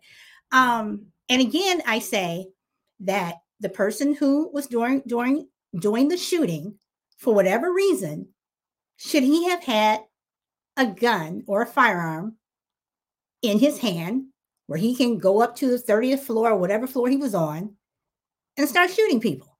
Now, some people may say that these were actors or whatever. And sorry, I have to say, for the people who I knew who are no longer here, they were not actors. They are dead. So again, it's just that we have that very fine line. And then to Pook, I say, I understand what you're saying, that if someone was going to carjack me, whatever, that you would defend me. But what if a person is coming up on you and they don't have a gun, they don't have a knife, whatever. They're just coming up on you trying to steal something. They're just going to beat you up. Am I going to pull out a gun and automatically shoot them? Mm-hmm. So, and I look at somebody like, what's her name? The police officer, Ma'Khia Bryant. The one that just mistakenly shot the girl. She pulled out the wrong with one. The taser girl. No. I'm talking about the 16-year-old last year, Ma'Khia Bryant. She was shot by a law enforcement officer when she was going after another girl with a knife. Oh yeah, with the knife. Yeah. Okay, so for something like that, it's like, this is a knife. This is not a gun. You couldn't shoot her in the arm. Couldn't shoot her in the leg. So I want to disagree with you, Lisa. First of all, the majority. There's a reason why they say shoot center mass. Right? It's extremely difficult, whether you're a Navy SEAL, whether you're a cop, whether you're a regular person, okay? Especially because she was a moving target, for one, to hit someone I'm going to shoot him in the arm, all right? Here's the other thing. He was also shooting in the direction of both of them, trying to protect one of them. Okay. And a knife, correct me, maybe Jester or one of you has the stats, I believe, kill as many, or if not more, people than a gun does. Knives are lethal, extremely lethal. Takes one stab wound. And if that was my daughter, all right, for whatever reason, whether they're fighting or not, okay, I don't care what the reason is. If someone was charging her with a knife and she was in distance, I wish that cop would have taken the same thing. Why? Because I deserve to see my daughter, and her be safe. And both people do, but the one girl, unfortunately, made the fatal mistake of deciding to charge at someone with a deadly weapon. And no matter which way you see it, I know people say, well, it was just a knife. A knife is just as lethal. That poor girl on the other end of that had nothing. She had nothing. And while I understand that, I'm just saying that if someone is attacking you, and I know that nowadays you don't know what people have. You don't know if someone's going to pull out a gun, a knife, a baseball bat. I mean, you just don't know, but at the same time, it's like, again, if someone is coming at you and they don't have anything, they don't have a gun, whatever, they're just coming at you. They just want to, with their bare hands. You have children, right? Yeah, I have one son. And so you had to work your entire life to provide for your son, right? Absolutely. What I always tell people, because I work in finance, investment, and so insurance, life insurance, stuff like that, disability is always a big thing. Your number one asset in life is your ability to earn an income and provide for your family, okay? A lot of times when people look at this problem, they look at it like, well, he wasn't going to kill you. You heard this with the Kyle Rittenhouse trial. This is CNN, Cuomo said this to the lawyer. He said he wasn't going to kill him. He's just going to beat him up or something like that. Just beat him up. That's it. And I'm like, if you, with your child, if someone charged you, they weren't going to kill you, but they mortally wounded you and affected you from going to work and earning an income now, right? And you were changed, altered for the rest of your life, and you weren't able to provide for your child, would you not think that the better alternative to that was you shooting and killing that person and defending yourself and not changing your lifestyle? Because there's more to it, right? You shouldn't have to wait to be hurt, right? Or injured. And that's what they argued in the Rittenhouse trial, right? You don't have to wait for someone to be physically hurting you or in the process of killing you before you defend yourself. Okay, then Michael, then let me ask this. I'm going to go back a couple of years to George Zimmerman. He was told to stay in his car several times. He chose to get out of his car, and he gets into a fight or whatever with a boy who had Skittles. So had he stayed in his car and did not have that gun and bring that gun out with him, then Trayvon Martin would still be walking around, whatever. So, so that the argument there is someone who, what I was getting, you're talking about someone who, by that logic, initiated the contact, right? What I'm getting at, and what I think what we're saying is, we're not initiating it, right? Like going to Rittenhouse, he was there protecting some businesses, but he was walking around helping people. They have all of this documented on film. And the guy was chasing him, right? And he was running away. And then he got to a point he couldn't even run. He couldn't separate himself anymore, right? So he didn't initiate that. We're talking about someone actually approaches you. You didn't initiate anything. You didn't start anything, right? So when you're talking about defending yourself, that's where that is. Here's the other thing.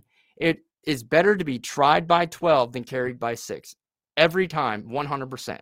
Because dead is dead, no changing that, right? But if you leave it up to a trial by jury, let them decide. But at least you got a chance at that point. But you have the right to go home to your child. You have the right to provide for your child and your family and maintain your way of life, okay? And protect everything that you've worked hard for here in the United States, the American dream, owning a house, whatever it is. And you have the right and to keep someone from taking that away from you. Can I just add on that before, I'm happy to let everyone just, open mic and have a debate back and forth. But there was something, and I'm gutted that I forgot the name, so someone help me out here. But it's more directed to Solid Blue. Does the name Stephen Williford mean anything to you? No. See, I've never heard that name before. In preparation for today's show, I was watching Louder with Crowder Change My Mind, the gun control episode, and he was actually in Texas, and he was at a university, and he's talking about, these pupils were sitting down with him, chatting and mentioning some of the main, the Sandy Hooks, the Las Vegas shooting, and he turned around and said to them, does Stephen Williford, does that name ring a bell to you? And none of them knew. And it just happened 2 weeks earlier where one of the biggest, if not the biggest, shooting in American history. This guy was in a church up high, and he was shooting. I think he killed 27 people, and they didn't know about it. And what I'll tell you about that is, we could sit here for hours and talk about Sandy Hook, Las Vegas, all these other shootings, Aurora. And what I always say, and this is my view and my view only, I'm not talking for anyone else in the panel, but we see like the mainstream like to highlight the stories that will suit their narrative. And it is my opinion that they want to take the guns. Joe Biden's talked the other day about taking guns.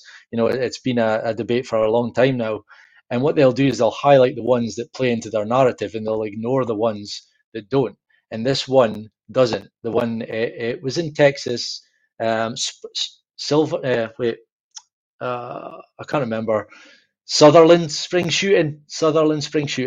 Look that up, guys. So what happened there was this mass shooter actively shooting, and he was taken out by Stephen Williford. And that goes to show a gun saved many more lives.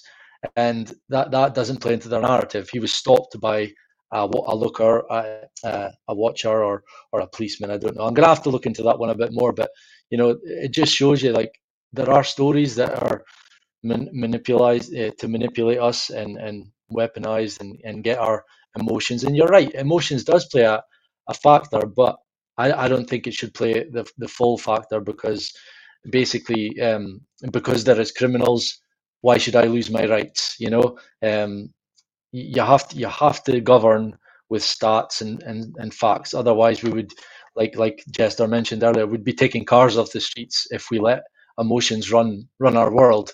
We can't live that way. We have to live by, hard facts and evidence. So I'm open, free to open up the mics, just a back and forth. Brooke, I'll start with you. I know you've got something to say, and yeah, we'll get on with the debate. Well, I think Michael brought up the insurance issue. I don't know about anybody else, but I actually carry something called Legal Shield that protects me for certain things, legal representation, all that kind of stuff.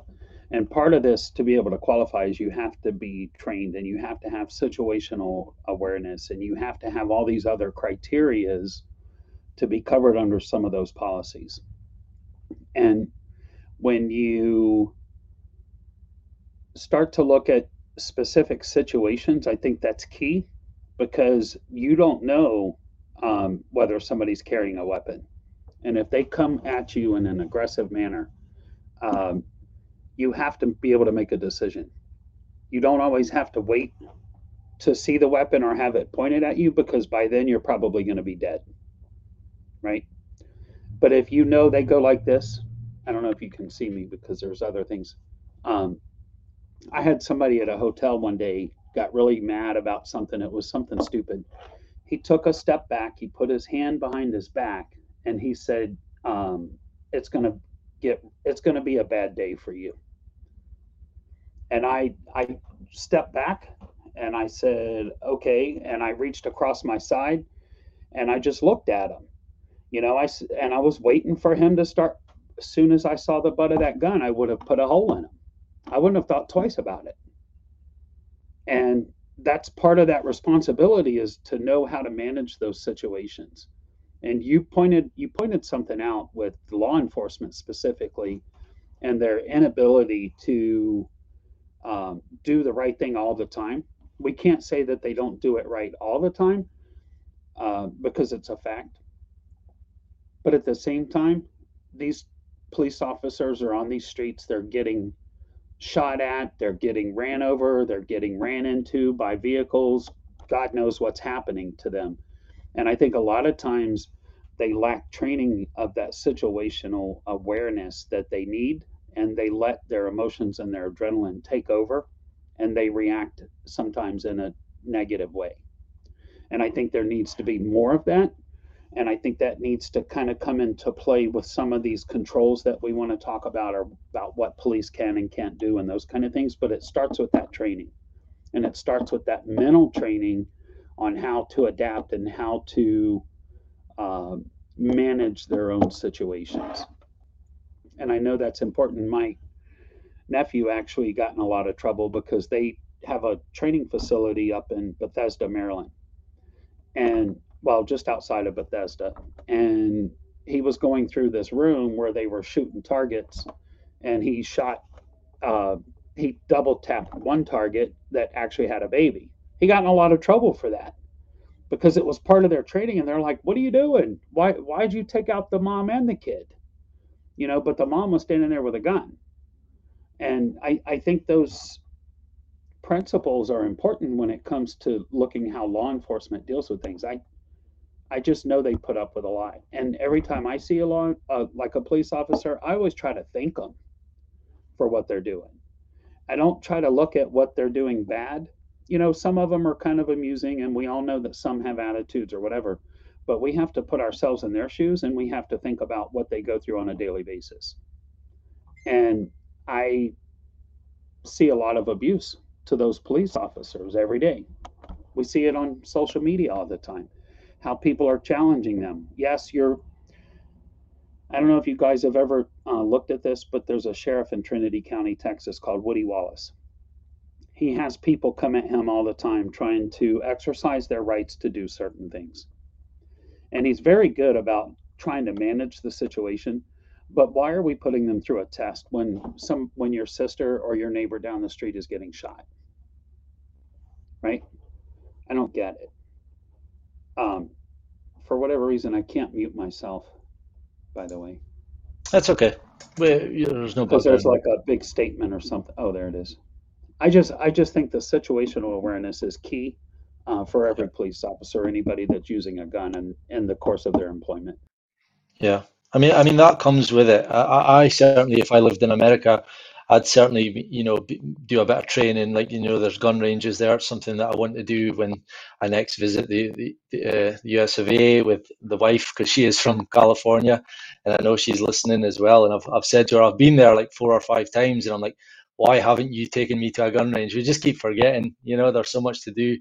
Disneyland every time it has to be done. So next time I'm going to a gun range. And I mean, yeah, what you were saying about the training and even some of that, it's like until you're in that position, like even you telling me that story where the guy put his arm behind his back, and that must have the nerves and the heart racing. It's like you can only I don't think you can train for those types of moments, but you would do what you would have to do. I think that's your responsibility. If you're going to own a gun, you've got to do everything that comes with it. That's the last thing I want to do, is pull that gun and shoot somebody. Yeah. Mm-hmm. But if I do, there's only going to be one side to that story. So. Yeah. I think this comment from Mitchell was meant for Jester. Yeah, I replied to it in the comments on Twitch too. So.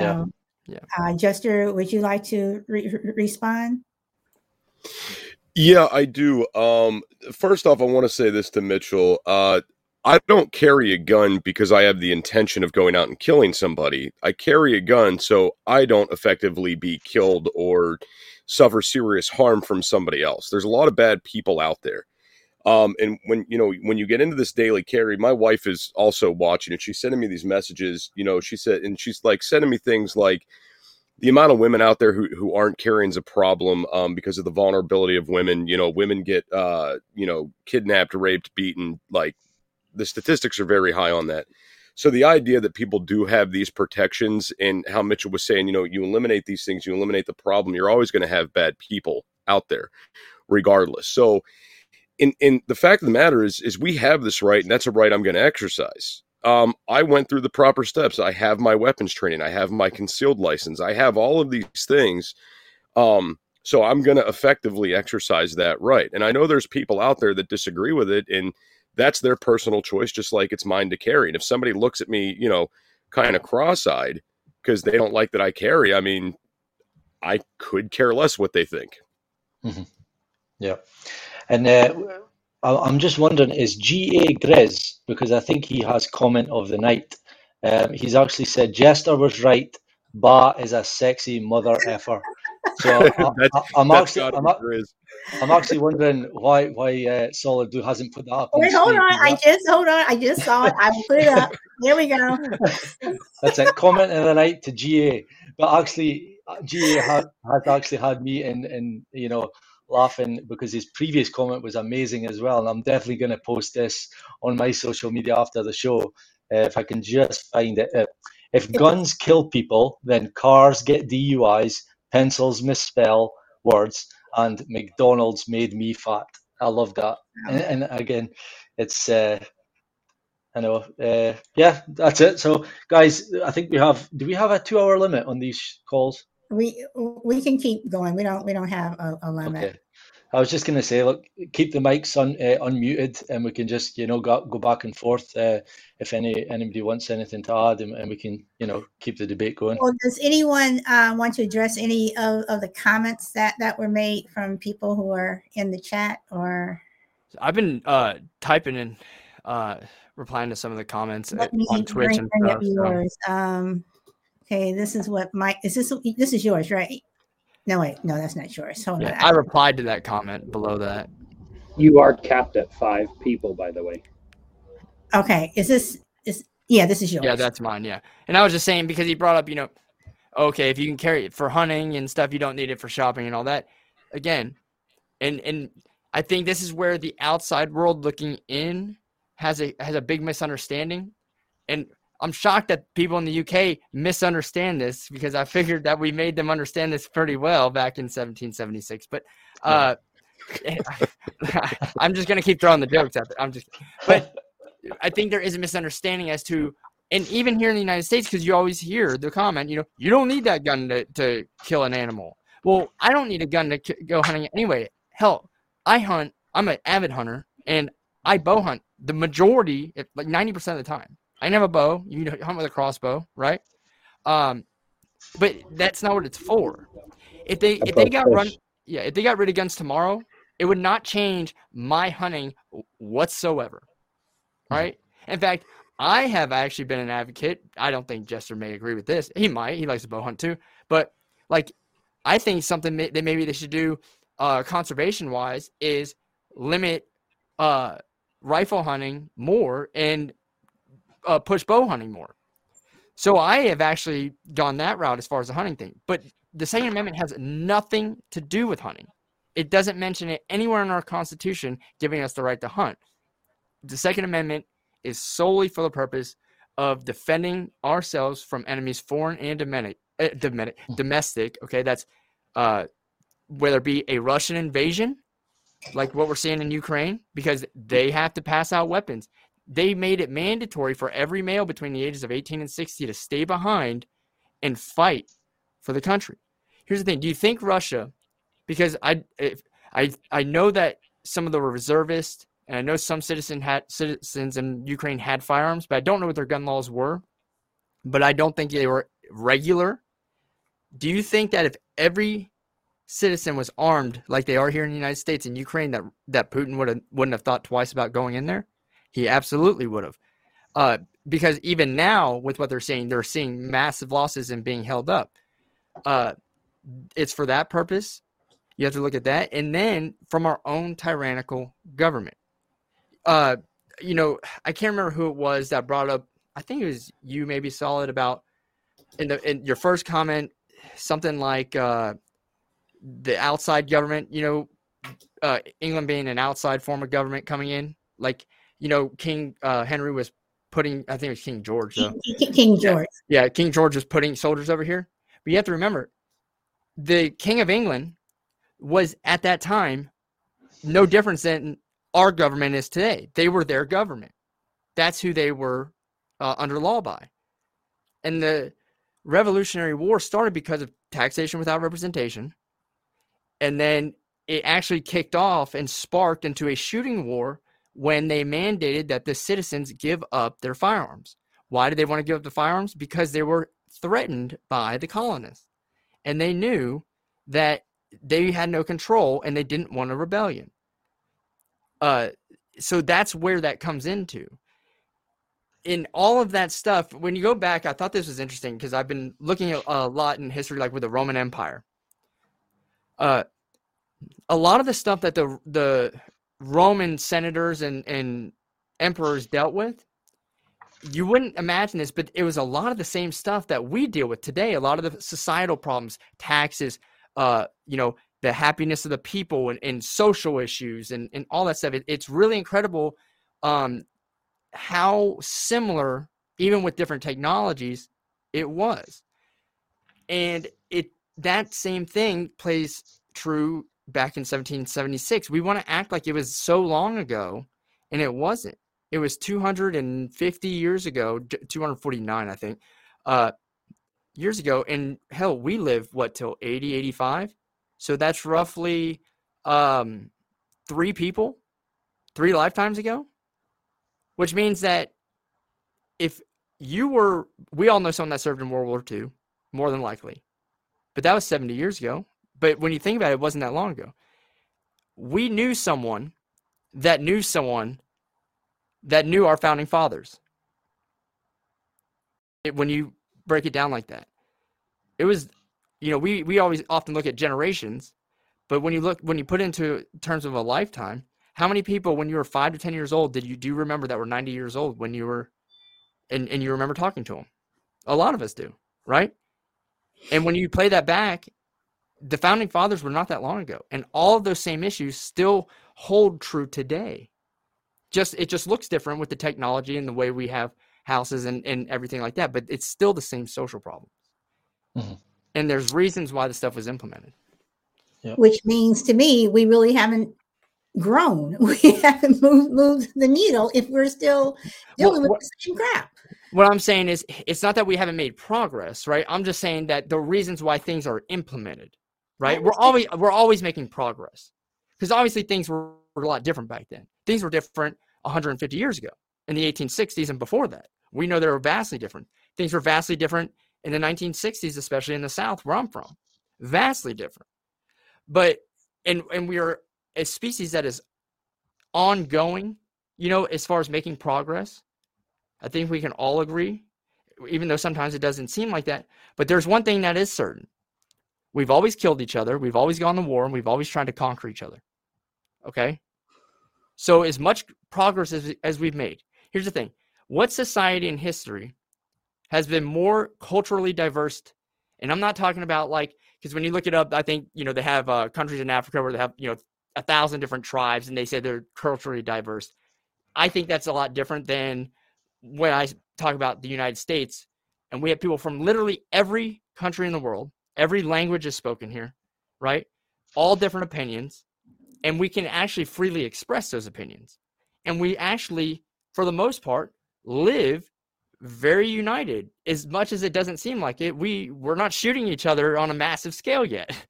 And when you look back in history, it's never happened before. But we still have, we will always go to war. We will always have crime. People will always do bad things, and we will always need to protect ourselves. Am I right in saying, Michael, since 1776, America has not been in war for 20 years out of those, 200 and odd, 300 years, whatever it is? That's probably true as far as some kind of war, yeah. Now, we haven't, the last war that was ever fought here was between ourselves in the Civil War, right? And there's, we have in the United States grown into something that we go out and we start, and this is something I am against, as much as it sucks and it's so sad seeing what's going on in Russia and Ukraine and seeing these people die and you feel so bad for them. I don't think we should interfere, just like I don't think we should be fearing in the Middle East, and I think we cause a lot of the problems that we bring onto ourselves. And, someone brought up a good point, though, is when you're the most powerful country in the world and you're the largest country in the world, everyone looks to us in everything we do. People talk about China and Russia. We have the most influence on it when it comes to anything. And it's damned if you do, damned if you don't, right? If we went in and we had boots on the ground in Ukraine and we're killing the Russians, people would be pissed and livid around the whole world saying that we're just a big bull and we just are warmongers and we're pushing this to happen, right? But then when we stay out of it, people say, why aren't you helping? I can't believe you're not getting involved and doing more.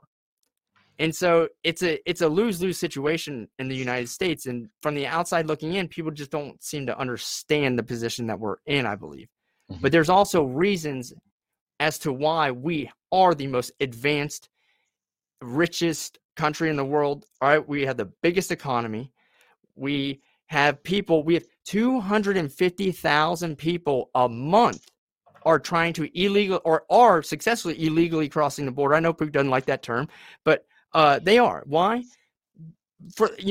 Some of them are coming because of drugs, but a lot of them are coming because of the opportunities that they can have here. Mhm. It's not Yeah. just Mexicans that are coming one state or one border over. A lot of them are coming from South and Central America and walking through deserts and thousands of miles to get here.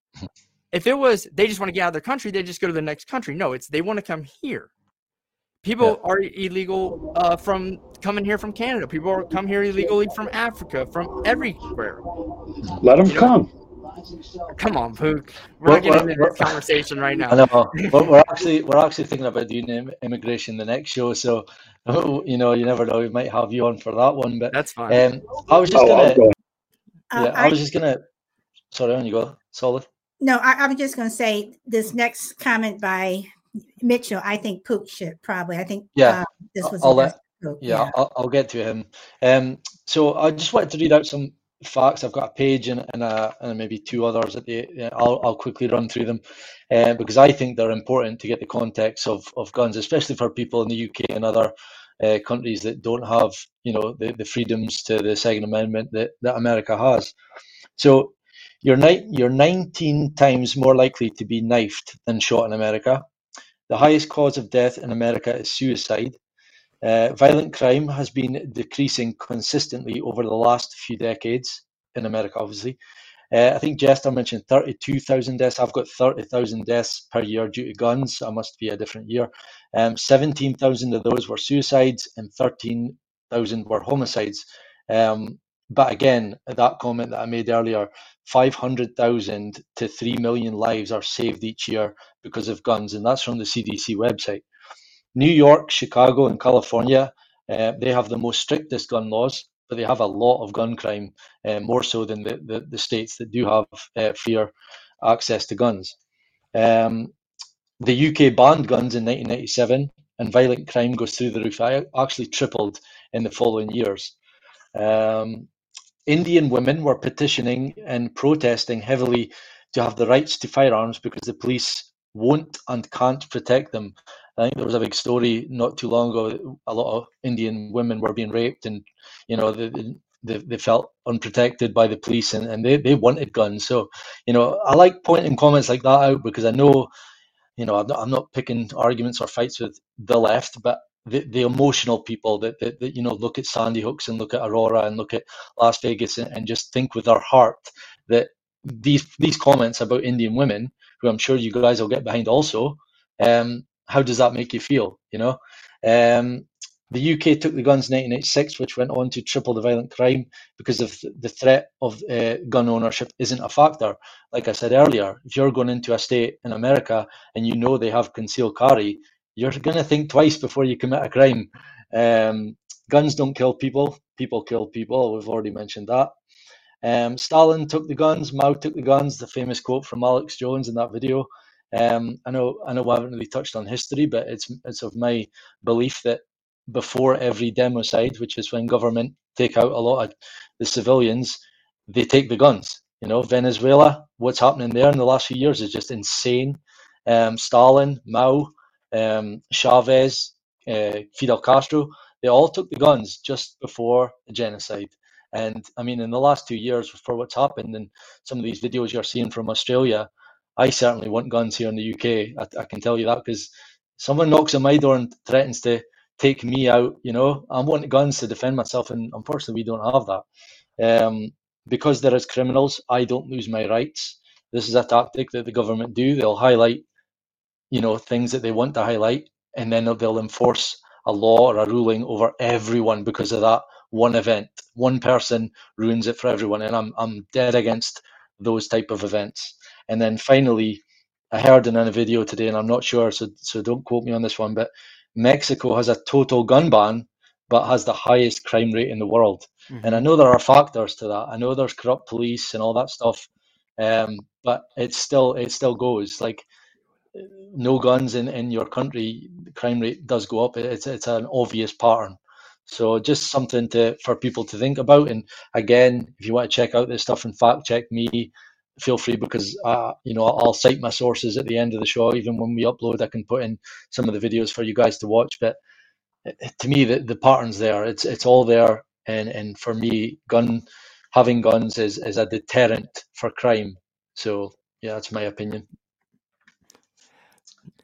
And I actually hit on that too in the comments to your friend, Bob, as far as, but I'll let Pook address that comment, and I also did too, but Pook can go ahead and address the comment there on Twitch.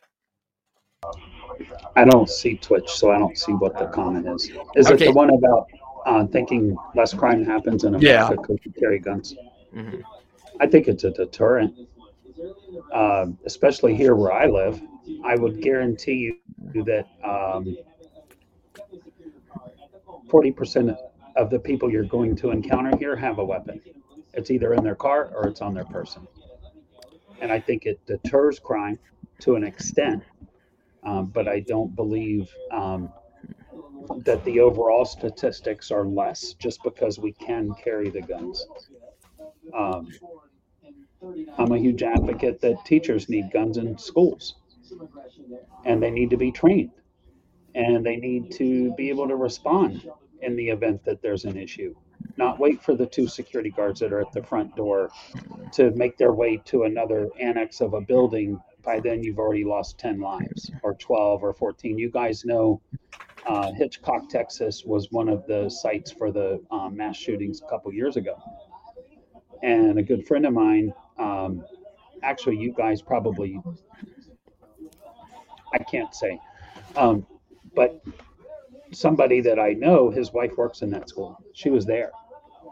And had she had a weapon, she probably could have took that guy out in a matter of seconds. But she wasn't allowed to carry it. But I think that because of the fact we can carry guns, I think it's a deterrent overall. But I also think that you've got that percentage of people that choose to use them as a first resort instead of a last resort. And I don't know if I agree with the homicides in America with you on the 90+%. Is that statistically correct? So what I'm saying is as far as so drugs is a main driver. Okay. If you look at where the highest homicide rates take place, and I believe I saw that statistic somewhere, but I need to go back and double check it. But yeah, a lot of the gun homicides are gang related, especially in Chicago. I believe it was like 88% were in black communities and related to gangs. They were gang related. The majority of gang operations revolve around the drug trade. I think we can all agree on this. And if you actually look at the top 10 countries for the highest crime rates, Venezuela, which we all know what's going on in Venezuela, right? You have Honduras, Trinidad, Tobago, El Salvador, and Brazil with El Salvador's MS-13, but very high drug trade. Huh? They're here. Yeah. By the way. Oh, yeah. But a lot of this revolves around drugs. So someone brought up Mexico. Mexico actually has a similar Second Amendment, but they have made it so difficult to get a firearm. And we know about the drug trade in Mexico. 96,000 people a year die. I talked about this last night on my show, and I know, Solid Blue Sister had some opinion on this and all that. But regardless, 96,000 people a year die from drug overdoses. All right, this isn't counting how many people even have an overdose or are addicted. 70% of that revolves around fentanyl. But the majority of those drugs, all right, are coming from these countries. Those drugs, if you ban guns, those drugs aren't banned. And the criminals still will have the guns. We established that earlier. When Jester brought up the automatic weapons ban in the 1930s, correct me if I'm wrong, but I believe a lot of that came from the mafia using the Tommy guns. Okay. The mafia really gained power when they put prohibition in place. And that's how the mafia really started growing. Prohibition, by the way, alcohol crime and alcohol consumption and use, I believe, was far higher when they outlawed it than when it was legal before and when it was legal afterwards. Why? People seem to do things when it's illegal. Drug use. I'm one of these people, unlike a lot of conservatives with the marijuana stuff. I think we should just go ahead and legalize marijuana. Tax it. Because I'm not for spending all this money that people want to spend money on, but if you want to implement these programs, you have to find a source of revenue, and why not do it with that? Okay? Now, there's certain drugs like fentanyl and stuff we don't need to legalize ever, but a lot of this drug trade and the crime revolves around the drugs, and we have so many people every year dying, but we don't ever want to focus on that. Why? Because it's a profitable income source, be it government people that are involved in it, be it certain maybe corporations are involved in it, whatever you want to think, but it is a problem. It's destroyed black communities. It's destroying white communities now with the fentanyl deal. It is eventually destroying everyone. Yeah. And it does not discriminate. But we don't want to focus on that problem. We want to focus on what is killing the person, right? And it's not even close as far as the guns and the drugs. Alex Jones actually pointed out to Piers Morgan. He's like, your sponsor of your show is Prozac, who on the label of your medicine, whatever it is, tablets, I don't know what Prozac is, it says may cause you to have suicidal thoughts. And he says, and go about killing people. It's like the drugs are, a big factor. And I would say even in the background checks, if you're on certain types of medication, I know that's probably a deterrent from you being allowed to have a gun, and quite rightly so. So the guy that did the Sandy Hook shooting, was off of his medication. So the mom who he killed, someone got a lot of feedback in their mic. The mom who was killed, all right, it was her gun. The kid, I think their parents were separated, the mom and the dad. He was on psycho medication. I don't know what for, but he was on some kind of psycho medication and stopped taking them. I believe the mom kind of allowed him to stop taking them, and the dad was trying to get him back on it, but he wasn't taking that medication. See, we always, and remember, earlier this week, maybe on Solid Show, I talked about my statistics and the numbers I like to use, but I said how we interpret them is a big thing. We're going to interpret crime like, okay, the stop and frisk. How many people are we taking to jail? How many criminals are we locking up? And saying, instead of looking at it like, okay, here's how many crimes are occurring. How can we keep these crimes from occurring? What is causing these crimes from occurring? Right? What is causing people to go do a mass shooting? Well, they're usually messed up in the head for the most part. And so the mental illness thing comes into play. Or maybe they're on drugs. Why are there gangs that are so caught up in the drug trade that are out shooting each other? Because that's what a lot of it is, right? Or out causing violent crimes. How can we cut down on that? So, child pornography. For there to be child pornography, there has to be a market for child pornography. All right? If no one ever watched child porn, then you couldn't sell child porn, and no one would do it because there's no money to be made in it. There's no economy for it. It's the same thing with drugs, except it's a little bit different because you could actually, let's say marijuana. We have people locked up for 20, 30 years under the 90s crime bill for selling marijuana or getting caught with marijuana on them, right? And we could legalize that. Like we're going to give people pain medication, opium, get them addicted on that. But when we have other alternatives that are a lot safer and don't necessarily kill you, we don't ever want to why? Because there's money to be made in some of this stuff.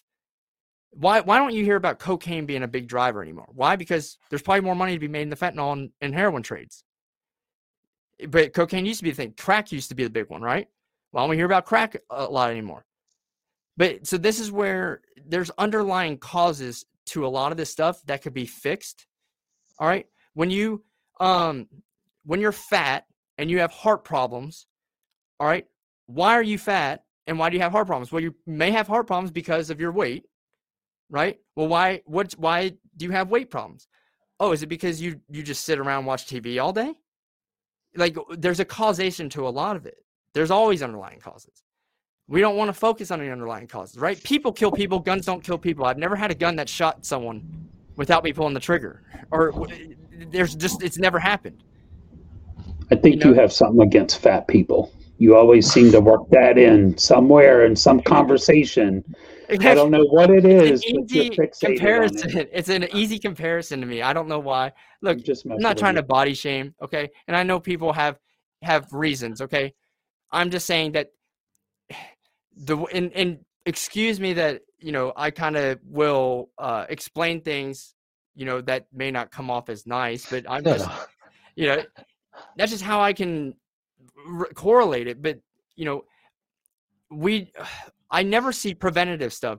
They always talk about, okay, we want to get health care and we want to pay for everyone's health insurance and we want to pay for all the health problems that they have instead of focusing on how can we eliminate these health problems from the beginning.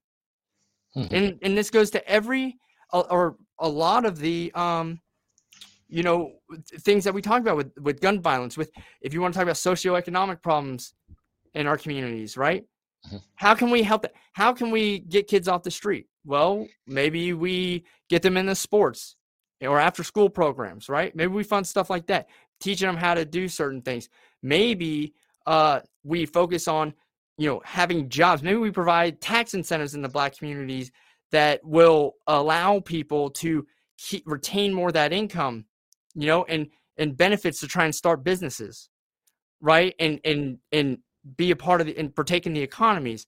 And then that way they're not always reverting to gun violence.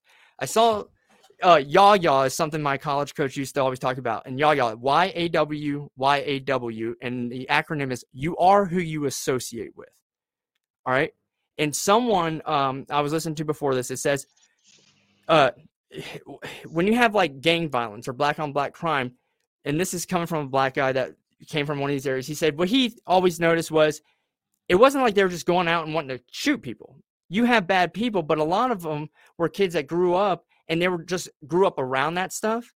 And they either carried a gun because they were in an area where it was very dangerous and they were scared and they needed to defend themselves. And they had that gun for, it may not be legally attained, but they needed it because they were scared. Or they looked up to the people that were doing the bad things and they kind of modeled after them, right? But it still is, if you have to fix underlying causes before you start blaming an inanimate object. Like it's I don't think it's even a debate when it comes to that. Mm-hmm. Bahram, I have a question for you. You guys have universal health care there, right? Yeah, well, it's NHS. NHS is socialized healthcare. And give me a brief statement about what you think of it. It's shit. Okay. I was just curious. It's a bit. I'm against socialized anything. I'm an anarchist, and I believe that everything should be privatized, and you should only pay for it if you need it, pay as you go type. That goes for healthcare, police, everything really. I don't think we should be paying taxes at all. So yeah, that's my stance. Because I think it breeds poor standards. I think doctors who are receiving their £80,000 a year salary, whether they do a good job or a bad job, which is what socialism is, breeds shit, breeds crap. Yeah. Have I froze, by the way? You are, yeah, but no one else is. The video has. Why? Okay, carry on.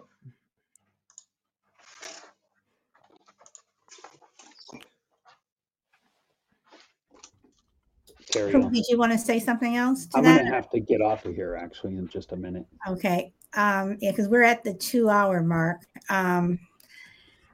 I guess while Bob is High trying to tide isn't too far away, and I guess I'd be out there for that. I'm sorry. that's okay. That's okay. Well, while Bob is trying to get his video together, does anyone want to make any last remarks or anything before we wrap this up? Jester? I got something I'd got something I'd like to add in there. Just for everybody out there that's, pro gun ban, that wants to get rid of the guns, that wants to take them off the street. I want you to leave the show with this information. Approximately 32,000 gun deaths per year. Okay. Compared to over 70,000 drug related deaths per year, and drugs are illegal. So just put that into perspective in your minds. Michael? I want to go real quick because I know Pook will probably go catch me on this. So where I got the 90% from Pook was just an article I read in Chicago, and I pulled a statistician and used that as my what is it called? My population, like the statistical population, and just broadened it, right, and said, okay, if what's happening in Chicago is happening everywhere else, because that's what they were saying. They estimated about it was 88% was the number they used of those shootings in Chicago were related to either gang violence and black on black crime in those communities. So that's where I got that statistic. I just want to lay that out. So is that the hardcore statistic? You'd have to go find that. All right. That was just based off an article, and I was just doing what every other statistician does. And, oh, well, if it's 10,000 people relates to them, then it must relate to the rest of the country. So take that with a grain of salt. But I was just trying to get a point across. Who? Instead of free college, I think you should educate the public on how to use a weapon and not restrict any ownership rights. And I think crazy people should not own guns. That's what I think. And Bob, if you want to come to California, I will be more than happy to take you shooting, because my husband and I do it all the time. Awesome. Solid. One of the biggest things though is if you're on I'm going to call it a mentally altering drug, or a whatever you want to say, mind altering drug. If you have a history of it 8 years ago, should you still be accountable for that today? As long as you're not showing that mental whatever now. But who is that? Here's the thing though. That's where the problem comes in for me, is we can't look at what happened 8 years ago and what your status is today. I have a friend that's on some mind altering drugs like that, and he will never be able to own a gun in the state of Texas because his history and his medical history is tied to the government oversight now, where they're looking at his medication and they're going to prevent him from legally owning a weapon. But Pook, that goes with everything. If you are a convicted felon, you cannot vote. I don't think that's fair. I don't either. So everybody is always going back to look at, Johnny is in my class now, but last year he was just a terror. Well, Johnny could have grown up between 4th grade and 5th grade, and now he's a model student. So, so that's always going to happen. But what happens? Do we have them take a test, or we have them evaluated, and that's where it kind of goes? In other words, where does it end? You're right. Once it starts, it's never going to stop. It's only going to get more and more and more strict as time goes on. No, and I don't disagree that people with mental issues should not but how do we judge? What do we do? And it seems like that's the question that we ask constantly about everything. What does it do? When does it stop? It just seems to be, that question just seems to pop up in everything. Sure. And specifically in Texas, if my neighbor chooses to call the police and say that I've lost my mind, they can come out here and they can legally take possession of my weapons, take them away from me for good. Well, based on what my neighbor tells them of what their assessment is. But to me, that's law. That's more of a legal thing. I mean, that's just like saying if I'm an Uber person and I drop somebody off at somebody's house and they're going in there to terminate, a birth or whatever, then I'm going to get in trouble, and I didn't know that, so that's a legal thing. Well, and another thing though, going back to what like the reporting, something with these red flag laws, right, is they wanted to be able to like have your ex-spouse sign off or have the ability to say that you were on. And how many people have a terrible relationship with their ex-spouse, right? And they're not a bad person. It just, for whatever reason, didn't work out between them. And they have hate going on there, right? But that's fair. That's not really fair, in my opinion. I mean, again, that's a legal thing. Yeah. And going back to as far, and I wanted to clear this up. I agree with you on like what you said about the felons. Solid. We take someone's voting rights away forever from someone who is a felon. Okay. Now, outside of the pedophilia stuff, all right, because someone brought up to me, well, you make pedophiles remain on a registry after they serve their time. There's some crimes we're letting people off easy on, in my opinion. So they're lucky. But someone who committed a felony, they served their time in prison, and they're out, they should be able to vote after they have served their time. Now, while they're in prison, no. But after they serve their time, all right, that the judge and the jury felt was necessary for that crime that they committed, they should be able to vote. As far as guns go, I think, and I haven't put a lot of thought on this, but if someone has a crime revolving around it, like a violent crime, maybe we can look at, we take that Second Amendment right away from them, once they're a felon forever. But if someone committed tax evasion or credit card fraud, and they go in, they serve their time, they screwed up, and they come out, why wouldn't they be allowed to own a firearm? So I can get on board with that conversation for sure. You can't just say, well, you're going to take this right away, but not that right away. Because I said, well, I think they should be able to vote after they serve their time, but you don't think they should ever be able to own a firearm again after they serve their time. So I think it is going to come down conditionally as to what you did beforehand that you can take a look at after they're served their time, right? The other thing, going back to the crime issue, a lot of the crimes that are committed and a lot of the reason why people are in prison, and this actually holds true, I would say more so in lower income communities, is, and we talked about this, because they violate parole after they've served time in jail. And if you commit a crime, you get sent to jail. Why are we holding people to these crazy parole standards that they have no chance of abiding by, and they're just going right back to jail? So there are certain things we need to change that will completely reform our prison system.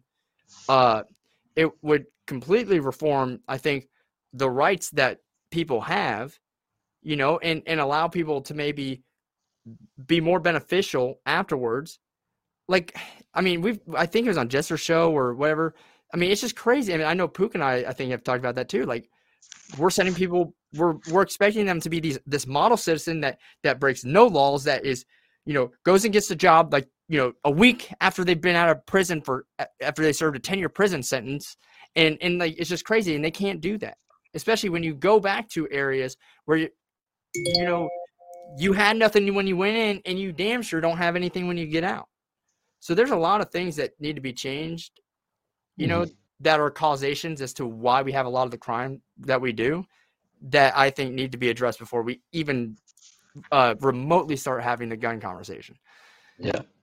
What I would like to do is go around the room one last time. I mean, I'm not pushing you guys away. If you want to stay, we can all have a chat after it with the cameras off, with the stream finished. That's fine. But I'd like to keep the show to 2 hours, for uploading purposes. But I'll just go around the room one last time, give your final remarks, and let the listeners, and even, I mean, I'm keen to know if any of your opinions have changed in any way, or if they've got stronger or less strong. For me, I'll start with myself. Obviously, my opinion on gun control is I'm very jealous of America in regards to their Second Amendment. As I said at the start, for people in the UK that are maybe listening tonight, listening to people from America, and it hasn't been on display tonight, but when you watch your Alex Jones against Piers Morgan and probably other debates as well, for living in a country where there is no guns and we don't see it, so we think it's the best way. Take the guns away from people, there's going to be no crime. Like my friend Mitchell said, it's not about that. It's just about like when Michael read out the Second Amendment, it's about defending yourselves from the government as well. It's not just about hunting. It's about defending yourself. And Pook's brought up a couple of personal stories, and then even that one, he shared the horrific pictures of the girl, and that's such a tragedy. And it makes you think, like, if we had guns, yes, people would have to die, but I would say ultimately the people that are the criminals would die in those instances, not the innocent ones. So, I mean, it is a tough one, and I'm also not open to the background checks. I think I'll go away and I'll have a look into those, because when I'm listening with my mind, and you guys all know where I come from, I'm a conspiracy show, Baramu podcast.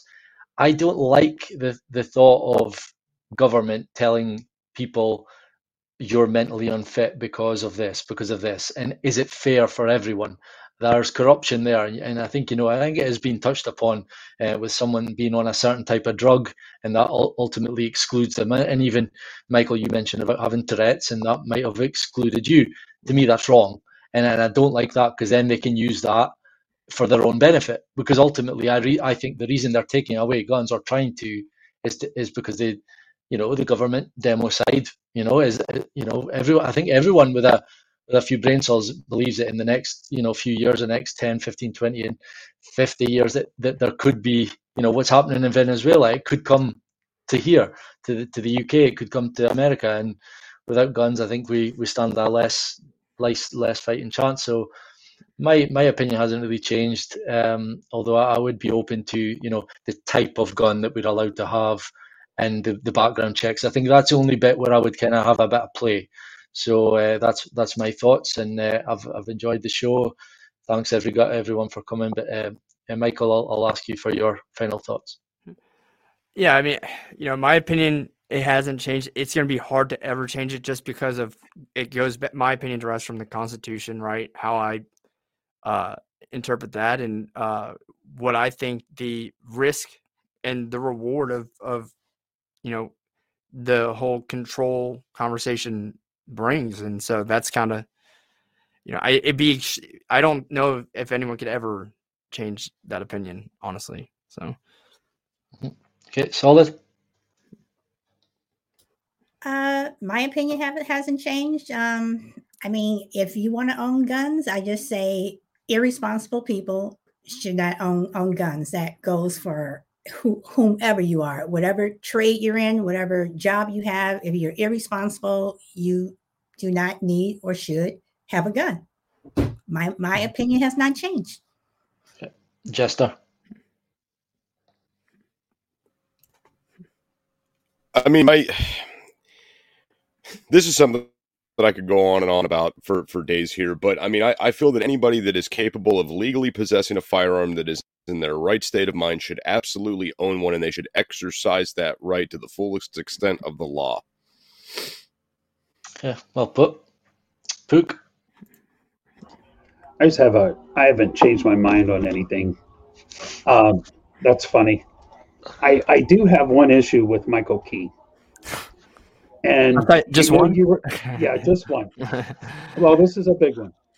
You had said that you believe that we should advocate bow and arrow hunting. Have you ever had a mad elk come at you? I haven't. Okay. I don't think your arrow's going to stop. I know. Or a moose either. If anything, it's going to stomp right over top of you. I'm just curious. I whitetail hunt. Okay, usually they're not running. Oh yeah. No, elk's not going to work with an arrow. I should have specified. But no, my opinion hasn't changed, and the truth is I don't know exactly where Blue lives. I know sort of, but specifically, you guys know I'm in the Houston area. Crime's bad here, and this is something we face every single day. And we have to give consideration to this happening to us every single day when we walk out of our houses, or even today when I walk out of my RV to go down here back to the pier or the beach, and somebody just go off and shoot a bunch of people. We don't know what that looks like. But I don't believe in the controls. I just don't. And I'm a liberal, so go figure. You're like a true liberal, like liberal, like free liberal, like don't mess with me. Yeah, I think Let me do my. Chester calls me his unicorn liberal or something. Democrat. Well, I am in Southern California. I'm about 40 miles from Los Angeles and about an hour from San Diego. So that kind of tells you where I am. Yeah. You need to carry your gun too. Yes, I can. You need to. I mean, and I do have